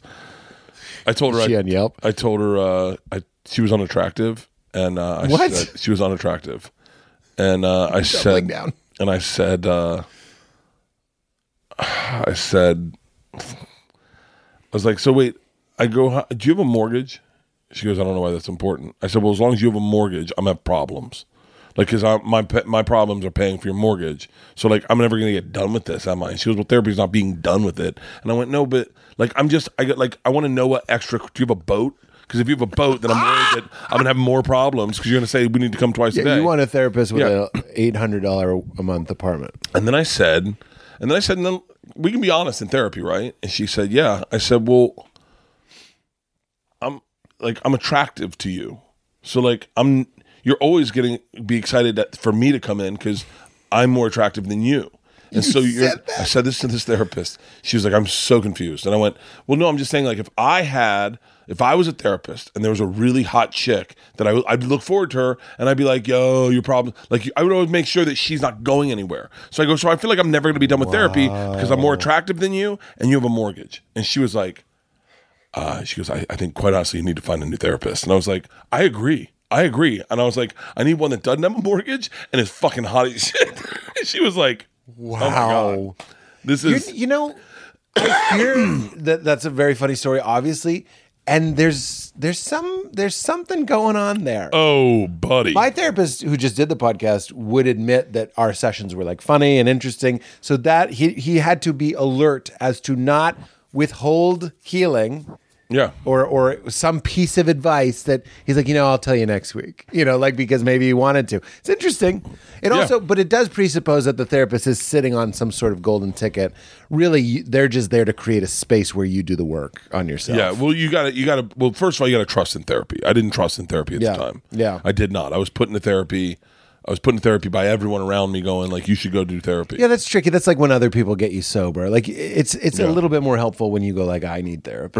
This latest run of therapy was like me saying, well, because I stopped doing therapy because I was talking too much and I could not get my voice to rebound. Wow. So to talk for an extra hour was really fucking me up. I was just looking at that. You have one of those? See up there on the top shelf? Oh, I can't have humidity anywhere in my lungs. Why? It clogs them up. Like I can't go into steam rooms. Really? Yeah, my lungs will be like, as even just talking about it, psychosomatic. My lungs, ever since I was a kid, if I slept near a humidifier, I'd wake up with a chest infection. Really? Yeah, I don't know what it is. I can't do Mucinex. I think I have allergy-induced. I don't know what the fuck's wrong with me. Anyway. You ever see a ghost? Ghost? Yeah. Yeah. What do you think that has to do with my lungs? I'm bringing this in for a landing. Fuck yeah, so I've seen ghosts. You ever see a ghost? Fuck yes, I have. Fuck yes. Dude, I hardcore believe in ghosts. Tell me your ghost. Hardcore. Tell me your ghost. We went to... it was a Monday. Alcatraz. It's like your Yelp review? We went to Alcatraz. I know you can Google this and you can find the exact stats of the things I'm talking about. So we went to Alcatraz. I called Zach Baggins and I said, hey, we're going to Alcatraz. I want to have an interaction with a ghost. He said, okay. Zach's like Ghost Adventurers. Oh, okay. On Travel Channel. He is, I would say, the foremost expert in paranormal activity in the world right now. Right. He said, here's what you do. Get lost. Find a place. Hunker down and welcome them in. Have a conversation with them. Like literally, like scare yourself. Get yourself scared. And then that's when... And so I said, okay. Wait, so he's like, they like the fear? I don't know, but like he said, like put yourself out there, like go down and say, like, hey, I'm here, I'm ready to, I want to meet you or whatever, like welcome them, right? And so, because no unfriendly spirits ever pass through, Alcatraz. I have so many jokes about this. Like because I was like, how come all these jokes are these ghosts are progressive? Where are the racist ghosts? Like, it's interesting. Like, ooh, why is there a black guy holding a camera? What? Who's letting the woman talk? Someone smack her, please. In my day, no woman would tell your man what to do. Why isn't she pregnant? So, why isn't she pregnant? He says. So it's always just boo, and then they're done. Yeah, just boo. You came back from the other side to say boo. Yeah, like there should be one ghost that's like, meh. Like in anyway. So we go to Alcatraz, and I start kind of disappearing, getting lost. And then I'd catch up with a private tour? A private tour. Like private allowed tour. to private tour. peel off? Private tour. We're taking there at midnight on a boat over to Alcatraz. We're the only ones on the entire island other than the one guide taking us around and showing us the entire facility. Wow. It's when I worked for Travel Channel. So we have a film crew with us. So I kind of get lost, but I catch up with the thing. And then at one point I'm talking to ghosts and I'm like, like trying to open up. And they put me in a cell, and the cell gets locked, and they can't unlock it. And I'm like, and everyone's like, wait, this is like not planned. Not planned, and they can't unlock it. And they're like, hold on, give us a second. This has never happened. And I start really getting scared, like actually really getting scared in a weird way. Like I have a panic attack going like, what if they can't? What if it's going to take like a minute to get to, like a couple weeks or like a week or a day to get this? Like, what if they have to bring in a chainsaw and fucking? Yeah. And then I'm like, and then it unlocks, and I'm like, okay. But I got really scared. I got genuinely scared. So then everyone goes up to the infirmary, I think, and I tell the guy I'm gonna go wander. And I know there's cameras kind of watching me wander. We're filming everything. I gotta go wander. I said, where's like the fucking scariest place? He goes, downstairs in isolation, like isolation's pretty fucking sketchy. I said, really? And he goes, yeah, go down. The doors do not lock. I said, don't worry, but go down, close the door. You can fucking find one. It'll fucking freak you out. So I go down. I go down to where the isolation where they put the guy solo by himself. Yeah. I go down and I start looking and I find one, and I go in and I shut the door. And I'm like, all right, my name's Bert. I'm here and I'm for real. I want to see you. I want to talk to you. I want to know that you're real. I want to feel your presence. And I see a red light in the corner. I go, God damn it, they put a fucking GoPro in here. Right? They put a fucking GoPro in here. And so in a weird way, I get very comfortable because I know there's a camera filming. Yeah. So I play up a little bit and I go, I'm not scared of you. I don't know what you did, but I know you're a coward for doing it. And because it's a criminal. It's a criminal, right? I don't know who you hurt, but you're not going to hurt me today. And all of a sudden, it gets ice cold in there. And I'm like, and I get chill bumps, top to bottom, all over my body. And I'm like, and I feel a presence on me. And I'm like, and I see the red light. And I'm like, okay. I'm getting chill bumps right now. I go, I'm not scared. And I hear a fucking, like a slam. And I'm like, motherfucker, I'm scared. And I get out. Now, in my head, I go, they got the shot. And I get out and I fucking pop out and no one's around. And I go over and I find my cameraman. And they're like, where'd you go? And I said, I went down to solitary, confinement. And they're like, really? I said, yeah. And I'm like, have you guys been down there? And they're like, no, where is it? And so I take them down and I go, it's down here. And then I was like, hold on. I go, listen to the producer. I go, do you want to jump in and grab the GoPro? She goes, what GoPro? I said, you guys put a GoPro. There's a red light in the corner. I know there's a GoPro. And just so you know, it's good footage. I did get scared and I did run out in a fucking thing. But there's a GoPro. And she goes, there's no GoPro in there. And then the guy says, this is solitary confinement. And if you really want to get spooked, go in there. And if you see a ghost, you'll see a little red light. People say they've seen a red light. And I went, hold on. So I go in there with a flashlight into the same one. And there's no fucking red light. I'm looking everywhere for a red light. I shut the door. No fucking red light. And I'm like, oh my God, the red light was the ghost? Google it. I swear to God, Google it. And I Google it, you'll find it. I haven't found it, but that guy said it on the tour. And I was like, I was in there with a real fucking ghost the whole fucking time. And then I was terrified. I wouldn't leave my camera crew's side. I was like, there's fucking ghosts in here. And we fucking left. We got off the thing. I started drinking whiskey right away. And then I was like, let's get the fuck out of here. Yeah, spirits lead to spirits often. Yeah. I can't believe I can. Yeah. And I'm terrified. Oh, I've been molested by a ghost. I think I was raped by a ghost one time. Tell me. My body. People have talked about this before. Didn't we just talk about this? Kesha was talking about it. You all of a sudden, you almost get sleep paralysis where your body, you're kind of awake, but you're dreaming, but you're kind of awake and you're present and your body is held down. It was the first time it ever happened. I was probably 12 years old, 14 years old, maybe 12 or 13. And I was held down in my bed and my body couldn't move. And I felt a woman, a female on top of me, take control of my body and have sex with me. I'd never had sex before, and then I had a nocturnal emission. I had a wet dream and I went, and then all of a sudden I could get up. And as I got up, I checked and I was like, oh my God, I just had a wet dream. Like, what the fuck? What the fuck was that? But I got I had complete and total lucid dreaming where I had sex with someone. Wow. Lucid, and I had a nocturnal emission, and I was like, and it happened to me a couple times in college, and it happened to me as an adult. It's happened to me before, but never, not consistently like wet dreams. But that first time when I was like 13, fucking full blown wet dream. Like sometimes you can't finish. Yeah. a lot of times. And the ghost is like, don't worry. Don't go anywhere. It Don't go happens anywhere. to a lot of guys. I don't want to get pregnant.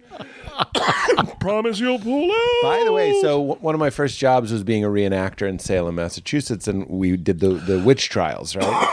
Oh my God. And, for real? Yeah, and one of the testimonies was I was laying in my bed, and her name was Goodwife Bishop, appeared straddling me. They're all like kind of like your story. Like she was sending her spirit to kind of like jump my bones or fuck with me or scare me or whatever it might be. So your story is like, at the very least, written on our DNA as something that like happens to human beings, and also quite possibly like a real paranormal phenomenon. Dude, I've had a few things that are crazy paranormal stuff, but like those are the ones. Like I woke up, I heard a slam one time in my old house. And I woke up and every door, I always sleep with all doors shut. I always sleep with all my doors shut. And every door was exactly half open, even the closets. And I was like, oh. And we lived in Cecil B. DeMille's old house. It's so funny. Last night, don't care for any last night, my cousin comes over and my wife's giving a tour of the house we currently live in to her. She's walking through all the rooms and we go to the front room and I go, the man that lived here before, this is the room he died in. And she goes, no, he died in our room. And I went, what? She goes, he died in our room. And I go, he did? She was like, you didn't know that? And I was like, no, I thought he died in the front room. She goes, why would he die in the front room? He died in his bedroom. I go, he died in our room? She's like, yeah, why does that scare you? I go, yeah. I was like, you could have never told me that. He died in the corner with a GoPro. She's like, there's no GoPro. There's in the corner with the GoPro. There was a house we looked at one time, and there was a body mark in between two of the rooms because the guy had died, and he had been there for a while, and it burned into the wood, and you could see on the ground? On the wood, you could see his body mark on the wood. Wow. And I was like... You're reminding me that when I was in Amsterdam, there's something called the Museum of Death. And we were been there. Yeah. Oh, really? Oh, I've been to Amsterdam a lot, and I did a TV show in Amsterdam, so yeah. So you've been there. When we went there, we were very stoned. Terrible idea. And you know, so they rent plots in Amsterdam, in the Netherlands. So you get a plot for a certain amount of time, but then they dig you up. They exhume you. And then this museum, terrible idea, is just people's belongings that they found in their coffins. So it's literally just old glasses and a pocket watch and a handkerchief. And you're walking around and you're just like, first of all, it's like quite a ways outside of the city. Mm-hmm. It's not really a museum. It's just kind of like a building. And 3, the people giving the tour looked like they were at gunpoint. They were so scared. The tour people were terrified. It wasn't an act. This was like the most boring museum. And they were like, and in this room we have some of the baby coffins, and then a door slammed and the woman jumped and screamed. And it was not part of the fun. Oh, she was just like, I picked the wrong choice. Zach and Aaron Goodwin run Ghost Adventures. I think I'm saying that right. And I was friends with them, and they would say they would go to these houses and they'd bring spirits home with them, and that their houses were then fucked because they'd have spirits in their houses and Zach has bought. I mean, you do have to Google it, and I don't want to say it because I don't want to misrepresent it, but Zach has bought like beds mass murderers killed their victims on, and he bought the house Linda Bianca lived in. Right around here, yeah. He bought that house, or maybe not Linda. No, Linda Bianca. Linda Bianca was the one before Sharon Tate, right? I don't know. Her husband was a supermarket mogul. Okay, and they killed her. I think the Biancas. And he bought the bed, and he bought the house. The house that they wanted the house. Because he's into that for whatever his love is. His paranormal. That's his presale. His presale code is death. Okay, we're gonna lighten the mood. Good call. Bring it in for Atlantic. I love this mood. I just don't want to be too one note because this is freaky deaky. And you already kind of did it since you did the show I feel like 8 years ago. Was that the last time I did your show? It was at Meltdown. It was about 8 years ago. Oh my God. Yeah, it was crazy. You know what I remember from it? We were riffing so much at one point. You went, "We're dancing!" Like we were laughing so much, and we didn't really know each other. No, yeah. Anyway, I had another memory. I remember when Segura did it, he was on the phone and he was whispering what Dave Chappelle said. Like Chappelle had all those jokes about Louis. And you remember there was a climate that you couldn't even like say the jokes that Chappelle said about it because we were still kind of, it was baby steps of a new time. Yeah. And I remember Segura before he went in, as if he was, saying the nuclear launch codes. He was like, and he said, "Bitch, you can't hang up the phone." He was like that. And I was like, wow, that was a very interesting time. Okay, what was I saying? Oh, you already said it. That one of the times you laughed the hardest in your life, you already said one. This is the new question we ask at the end. Can you think of the time you laughed the hardest, the most in your life? But you don't have to burden yourself with finding the time. Is there a time where you're laughing to the point of tears? Maybe you're a kid. Maybe someone fell. Maybe someone farted. Speaking of which, I thought of a roast joke for you. I was like, you can't stop working. You're like the frumpy Kevin Hart. You're like Kevin Fart. It's not quite right. Kevin Shart. You're Kevin Shart. Yeah, thank you. You just improved it. Bert's like Kevin Shart. I can quantify down. I can only because I love laughter. I'm gonna give you just a couple of my favorite laughs I've ever had in my life. Number one, you can find online, and this is one of the hardest I've ever laughed in my life. Tom and I had just started really hanging out and being friends, and we went to Hawaii together, and with our wives. And I was drinking, and we went upstairs, and he asked me if I would shave his back. And in shaving his back, I realized that his armpit hair was connected to his tit hair. And I said, "Hey man, can I just hollow that out for you?" And we're happy to be recording this. What's the matter? I'm just freaking out how funny this is. So can I hollow that out for you? You wanted to make it a peninsula. Make it so that you had armpit hair and chest hair. Yeah. It wasn't one set of hair. Yeah. And I said, what I do is I'll Caesar my tits. I'll Caesar them. I'll cut the hair like this so they look more defined. I'll do it for you. You're going to look so much better. I'm being very earnest. Stop it. What? This is too much. You're saying it like it's normal, but it's not. It's so funny. Normal. It's not like the weirdest thing I've ever heard, but it's very funny to have you be like, so naturally I said, I can Caesar your tits. Caesar them out. Yeah. I'll Caesar them out. I'm dying. Your armpits. I'll give you a little diamond under there. You look good. So I take the clippers and I do the first tit. And as I bring it around the corner, I'm too close to the forest to see the trees. As I pull back, I realize it looks like his tits are wearing sunglasses, and it looks ridiculous, and it looks really bad. And I also, in my head, I know this is our first of 6 days in Hawaii where he's gonna have to wear. Just double down. You should have done horizontal lines like those '80s sunglasses. You should have just made it look like it. And I'm laughing so hard that I can't apologize. And he's like, and all he's saying with very vulnerable eyes is, "Does it look good?" And I'm going, "Oh no, it's not great." And then he goes into the bathroom, and you can see the video of me sitting on the toilet, sweating, and I can't stop laughing because he is not happy. And he's like, "Looks horrible." Okay, that's one. What did he do? Did he just shave it all off? No. He left it like that. Wore a shirt at the beach the whole weekend. Oh my God! By the way, that reminds me of one of my other favorite moments in the machine. What is when the guy has his throat cut, and you go, "Don't touch it. It's bad. It's bad. It's bad. Don't touch it. It's bad." Another time we were smoking weed. I was smoking weed with my sister and both my sisters, and we were on Catalina Island, and we were the big group. We were camping, and someone said, "There's buffalo here." And my sister said, "Really?" And they said, "Yeah, the owner for the Cubs, they used to do spring training out here, and so the owner for the Cubs brought out, like, he owned it. They do the spring training, and he brought the buffalo out he brought the buffalo out." And my sister goes, "For a scrimmage?" And I went, "Huh?"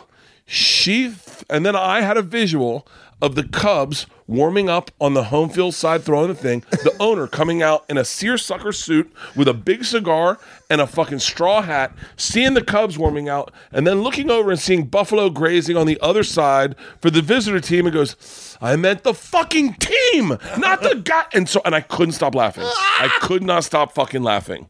I could not stop laughing. I meant the team. All I could hear was in my head that, okay, another one. To scrimmage? Segura tells me that he has met Jennifer Aniston. You can find this one online. He tells me that he's met Jennifer Aniston. And I go, bro, I thought we were a fucking team. Like, if you're going to meet Jennifer Aniston, you got to bring me with you. And he tells him it's his long story. And at the end, he tells me it's a lie. And I go, why the fuck would you do that? He's done that to me. Yeah. Those big lies. And so I go, hold on. You've established one fact, and that is if we meet Jennifer Aniston, we're doing it together. And he goes, okay, that's a deal. And he goes, where should we do it? And I said, well, what do you mean, where should we do it? I go, we're not doing it at your house. And I go, and we can't do it at my house. It's too small. We'll do it at her house. And he goes, do we bring our wives? And I go, no, we're not bringing our fucking wives. And he goes, can she bring someone? And he says, yeah, she can bring someone for safety. And then he goes, maybe that's not the message we want to put out. And I start laughing so hard because all I can see is his eyes saying, for safety. And then he goes, maybe that's not the message. And I could not stop laughing. It's one of the hardest I've ever laughed in my life. Because she needs security for safety for both of us. And he's like, maybe that's not the message we want to put out. I laughed so hard, but only followed by the hardest I've ever laughed. And please caveat, I may find harder times I've laughed. Yeah, it's okay. The hardest times I've ever laughed is when I told him I drank a gallon of Kool-Aid, and I didn't understand why he was laughing at first. Is this the most recent clip? This is the most recent clip. Is we were sitting there, and he said, what do you got in there? I said, Kool-Aid. And I'm being so honest. And that's the earnest. I'm at the funniest when I'm not trying to be funny. You're not trying. I watched this clip. I loved it. And he goes, what flavor? I go, red. Red. And he's like, red Kool-Aid. And I said, it's the best. Try it. I said, get yourself some. And so he pours a cup, and he goes, this really is Kool-Aid. I go, yeah, what did you think it was? At the time, I don't think there's anything to mock about what I'm doing. And he sips it, and he goes, you're drinking a gallon of Kool-Aid. And I said, yeah. And he starts laughing, and he goes, people look at you, and they go, look at that guy. He's so healthy. He's drinking water. You're drinking Kool-Aid. And as soon as he said that, I went, oh, yeah, maybe that's not so healthy. And then he goes, you're drinking Kool-Aid. You're drinking a gallon of Kool-Aid. And as he's laughing, I'm realizing, oh, this is not healthy. But I thought it was healthy. Because it's so watery? Because it's so watery. And I'm going, oh, yeah. And then as he's laughing, I'm realizing how ridiculous I am. And at one point I go, doesn't you ever not realize how different you are until someone points it out? And you're like, I'm really different. Yes. And that, when we laughed at Kool-Aid, and I'd never watched it. We just had a good laugh. And then I sent it to my dad, and my dad was for Thanksgiving. And my dad says, "Buddy, the Two Bears thing, is that like a big deal?" And I said, "No, it's just our podcast." And he was like, "Yeah, but my friends have said there's a Kool-Aid clip." And I went, "Oh yeah, I drink Kool-Aid." And he goes, "Huh?" I said, "Well, I don't know." And we're at my sister's house. I go, "Just play the clip." I'd never seen it, and my dad was crying, laughing. And he goes, you drink a gallon of Kool-Aid? You drink a gallon of Kool-Aid? And I was like, and again, I'm going, I didn't realize how fucked up. And I watched it for the first time, and I was crying, laughing. It was like seeing someone else's life. It really was. You were the weird guy drinking a gallon of Kool-Aid. Yeah. A grown man. A grown man drinking a gallon of Kool-Aid. But Bert, here you are today. Yeah. Drinking a gallon of Kool-Aid. I can't stop.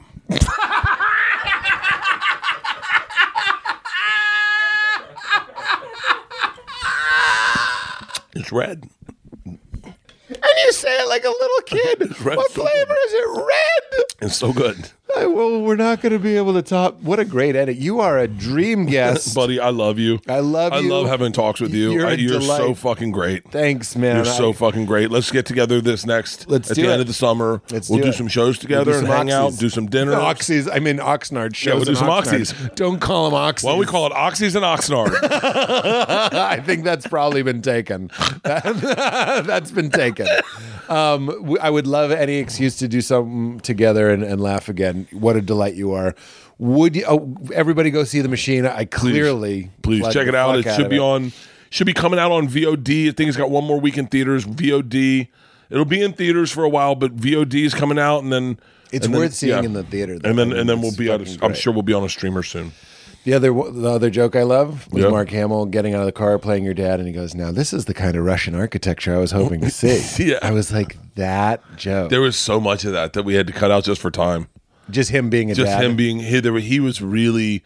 There were so many fucking funny. We have a great moment that we had to cut for time of me and him inside the fucking train station. Yeah. Oh, it was great sets, by the way. Too. That train looked dope. Oh yeah. And also, here's a great. I think Mark Hamill's so funny in it, and I don't know if he gives a fuck, but I'm like, it was 0% Skywalker. He completely vanished. He just was that guy. A lot of people saying this is the best movie he's ever been in.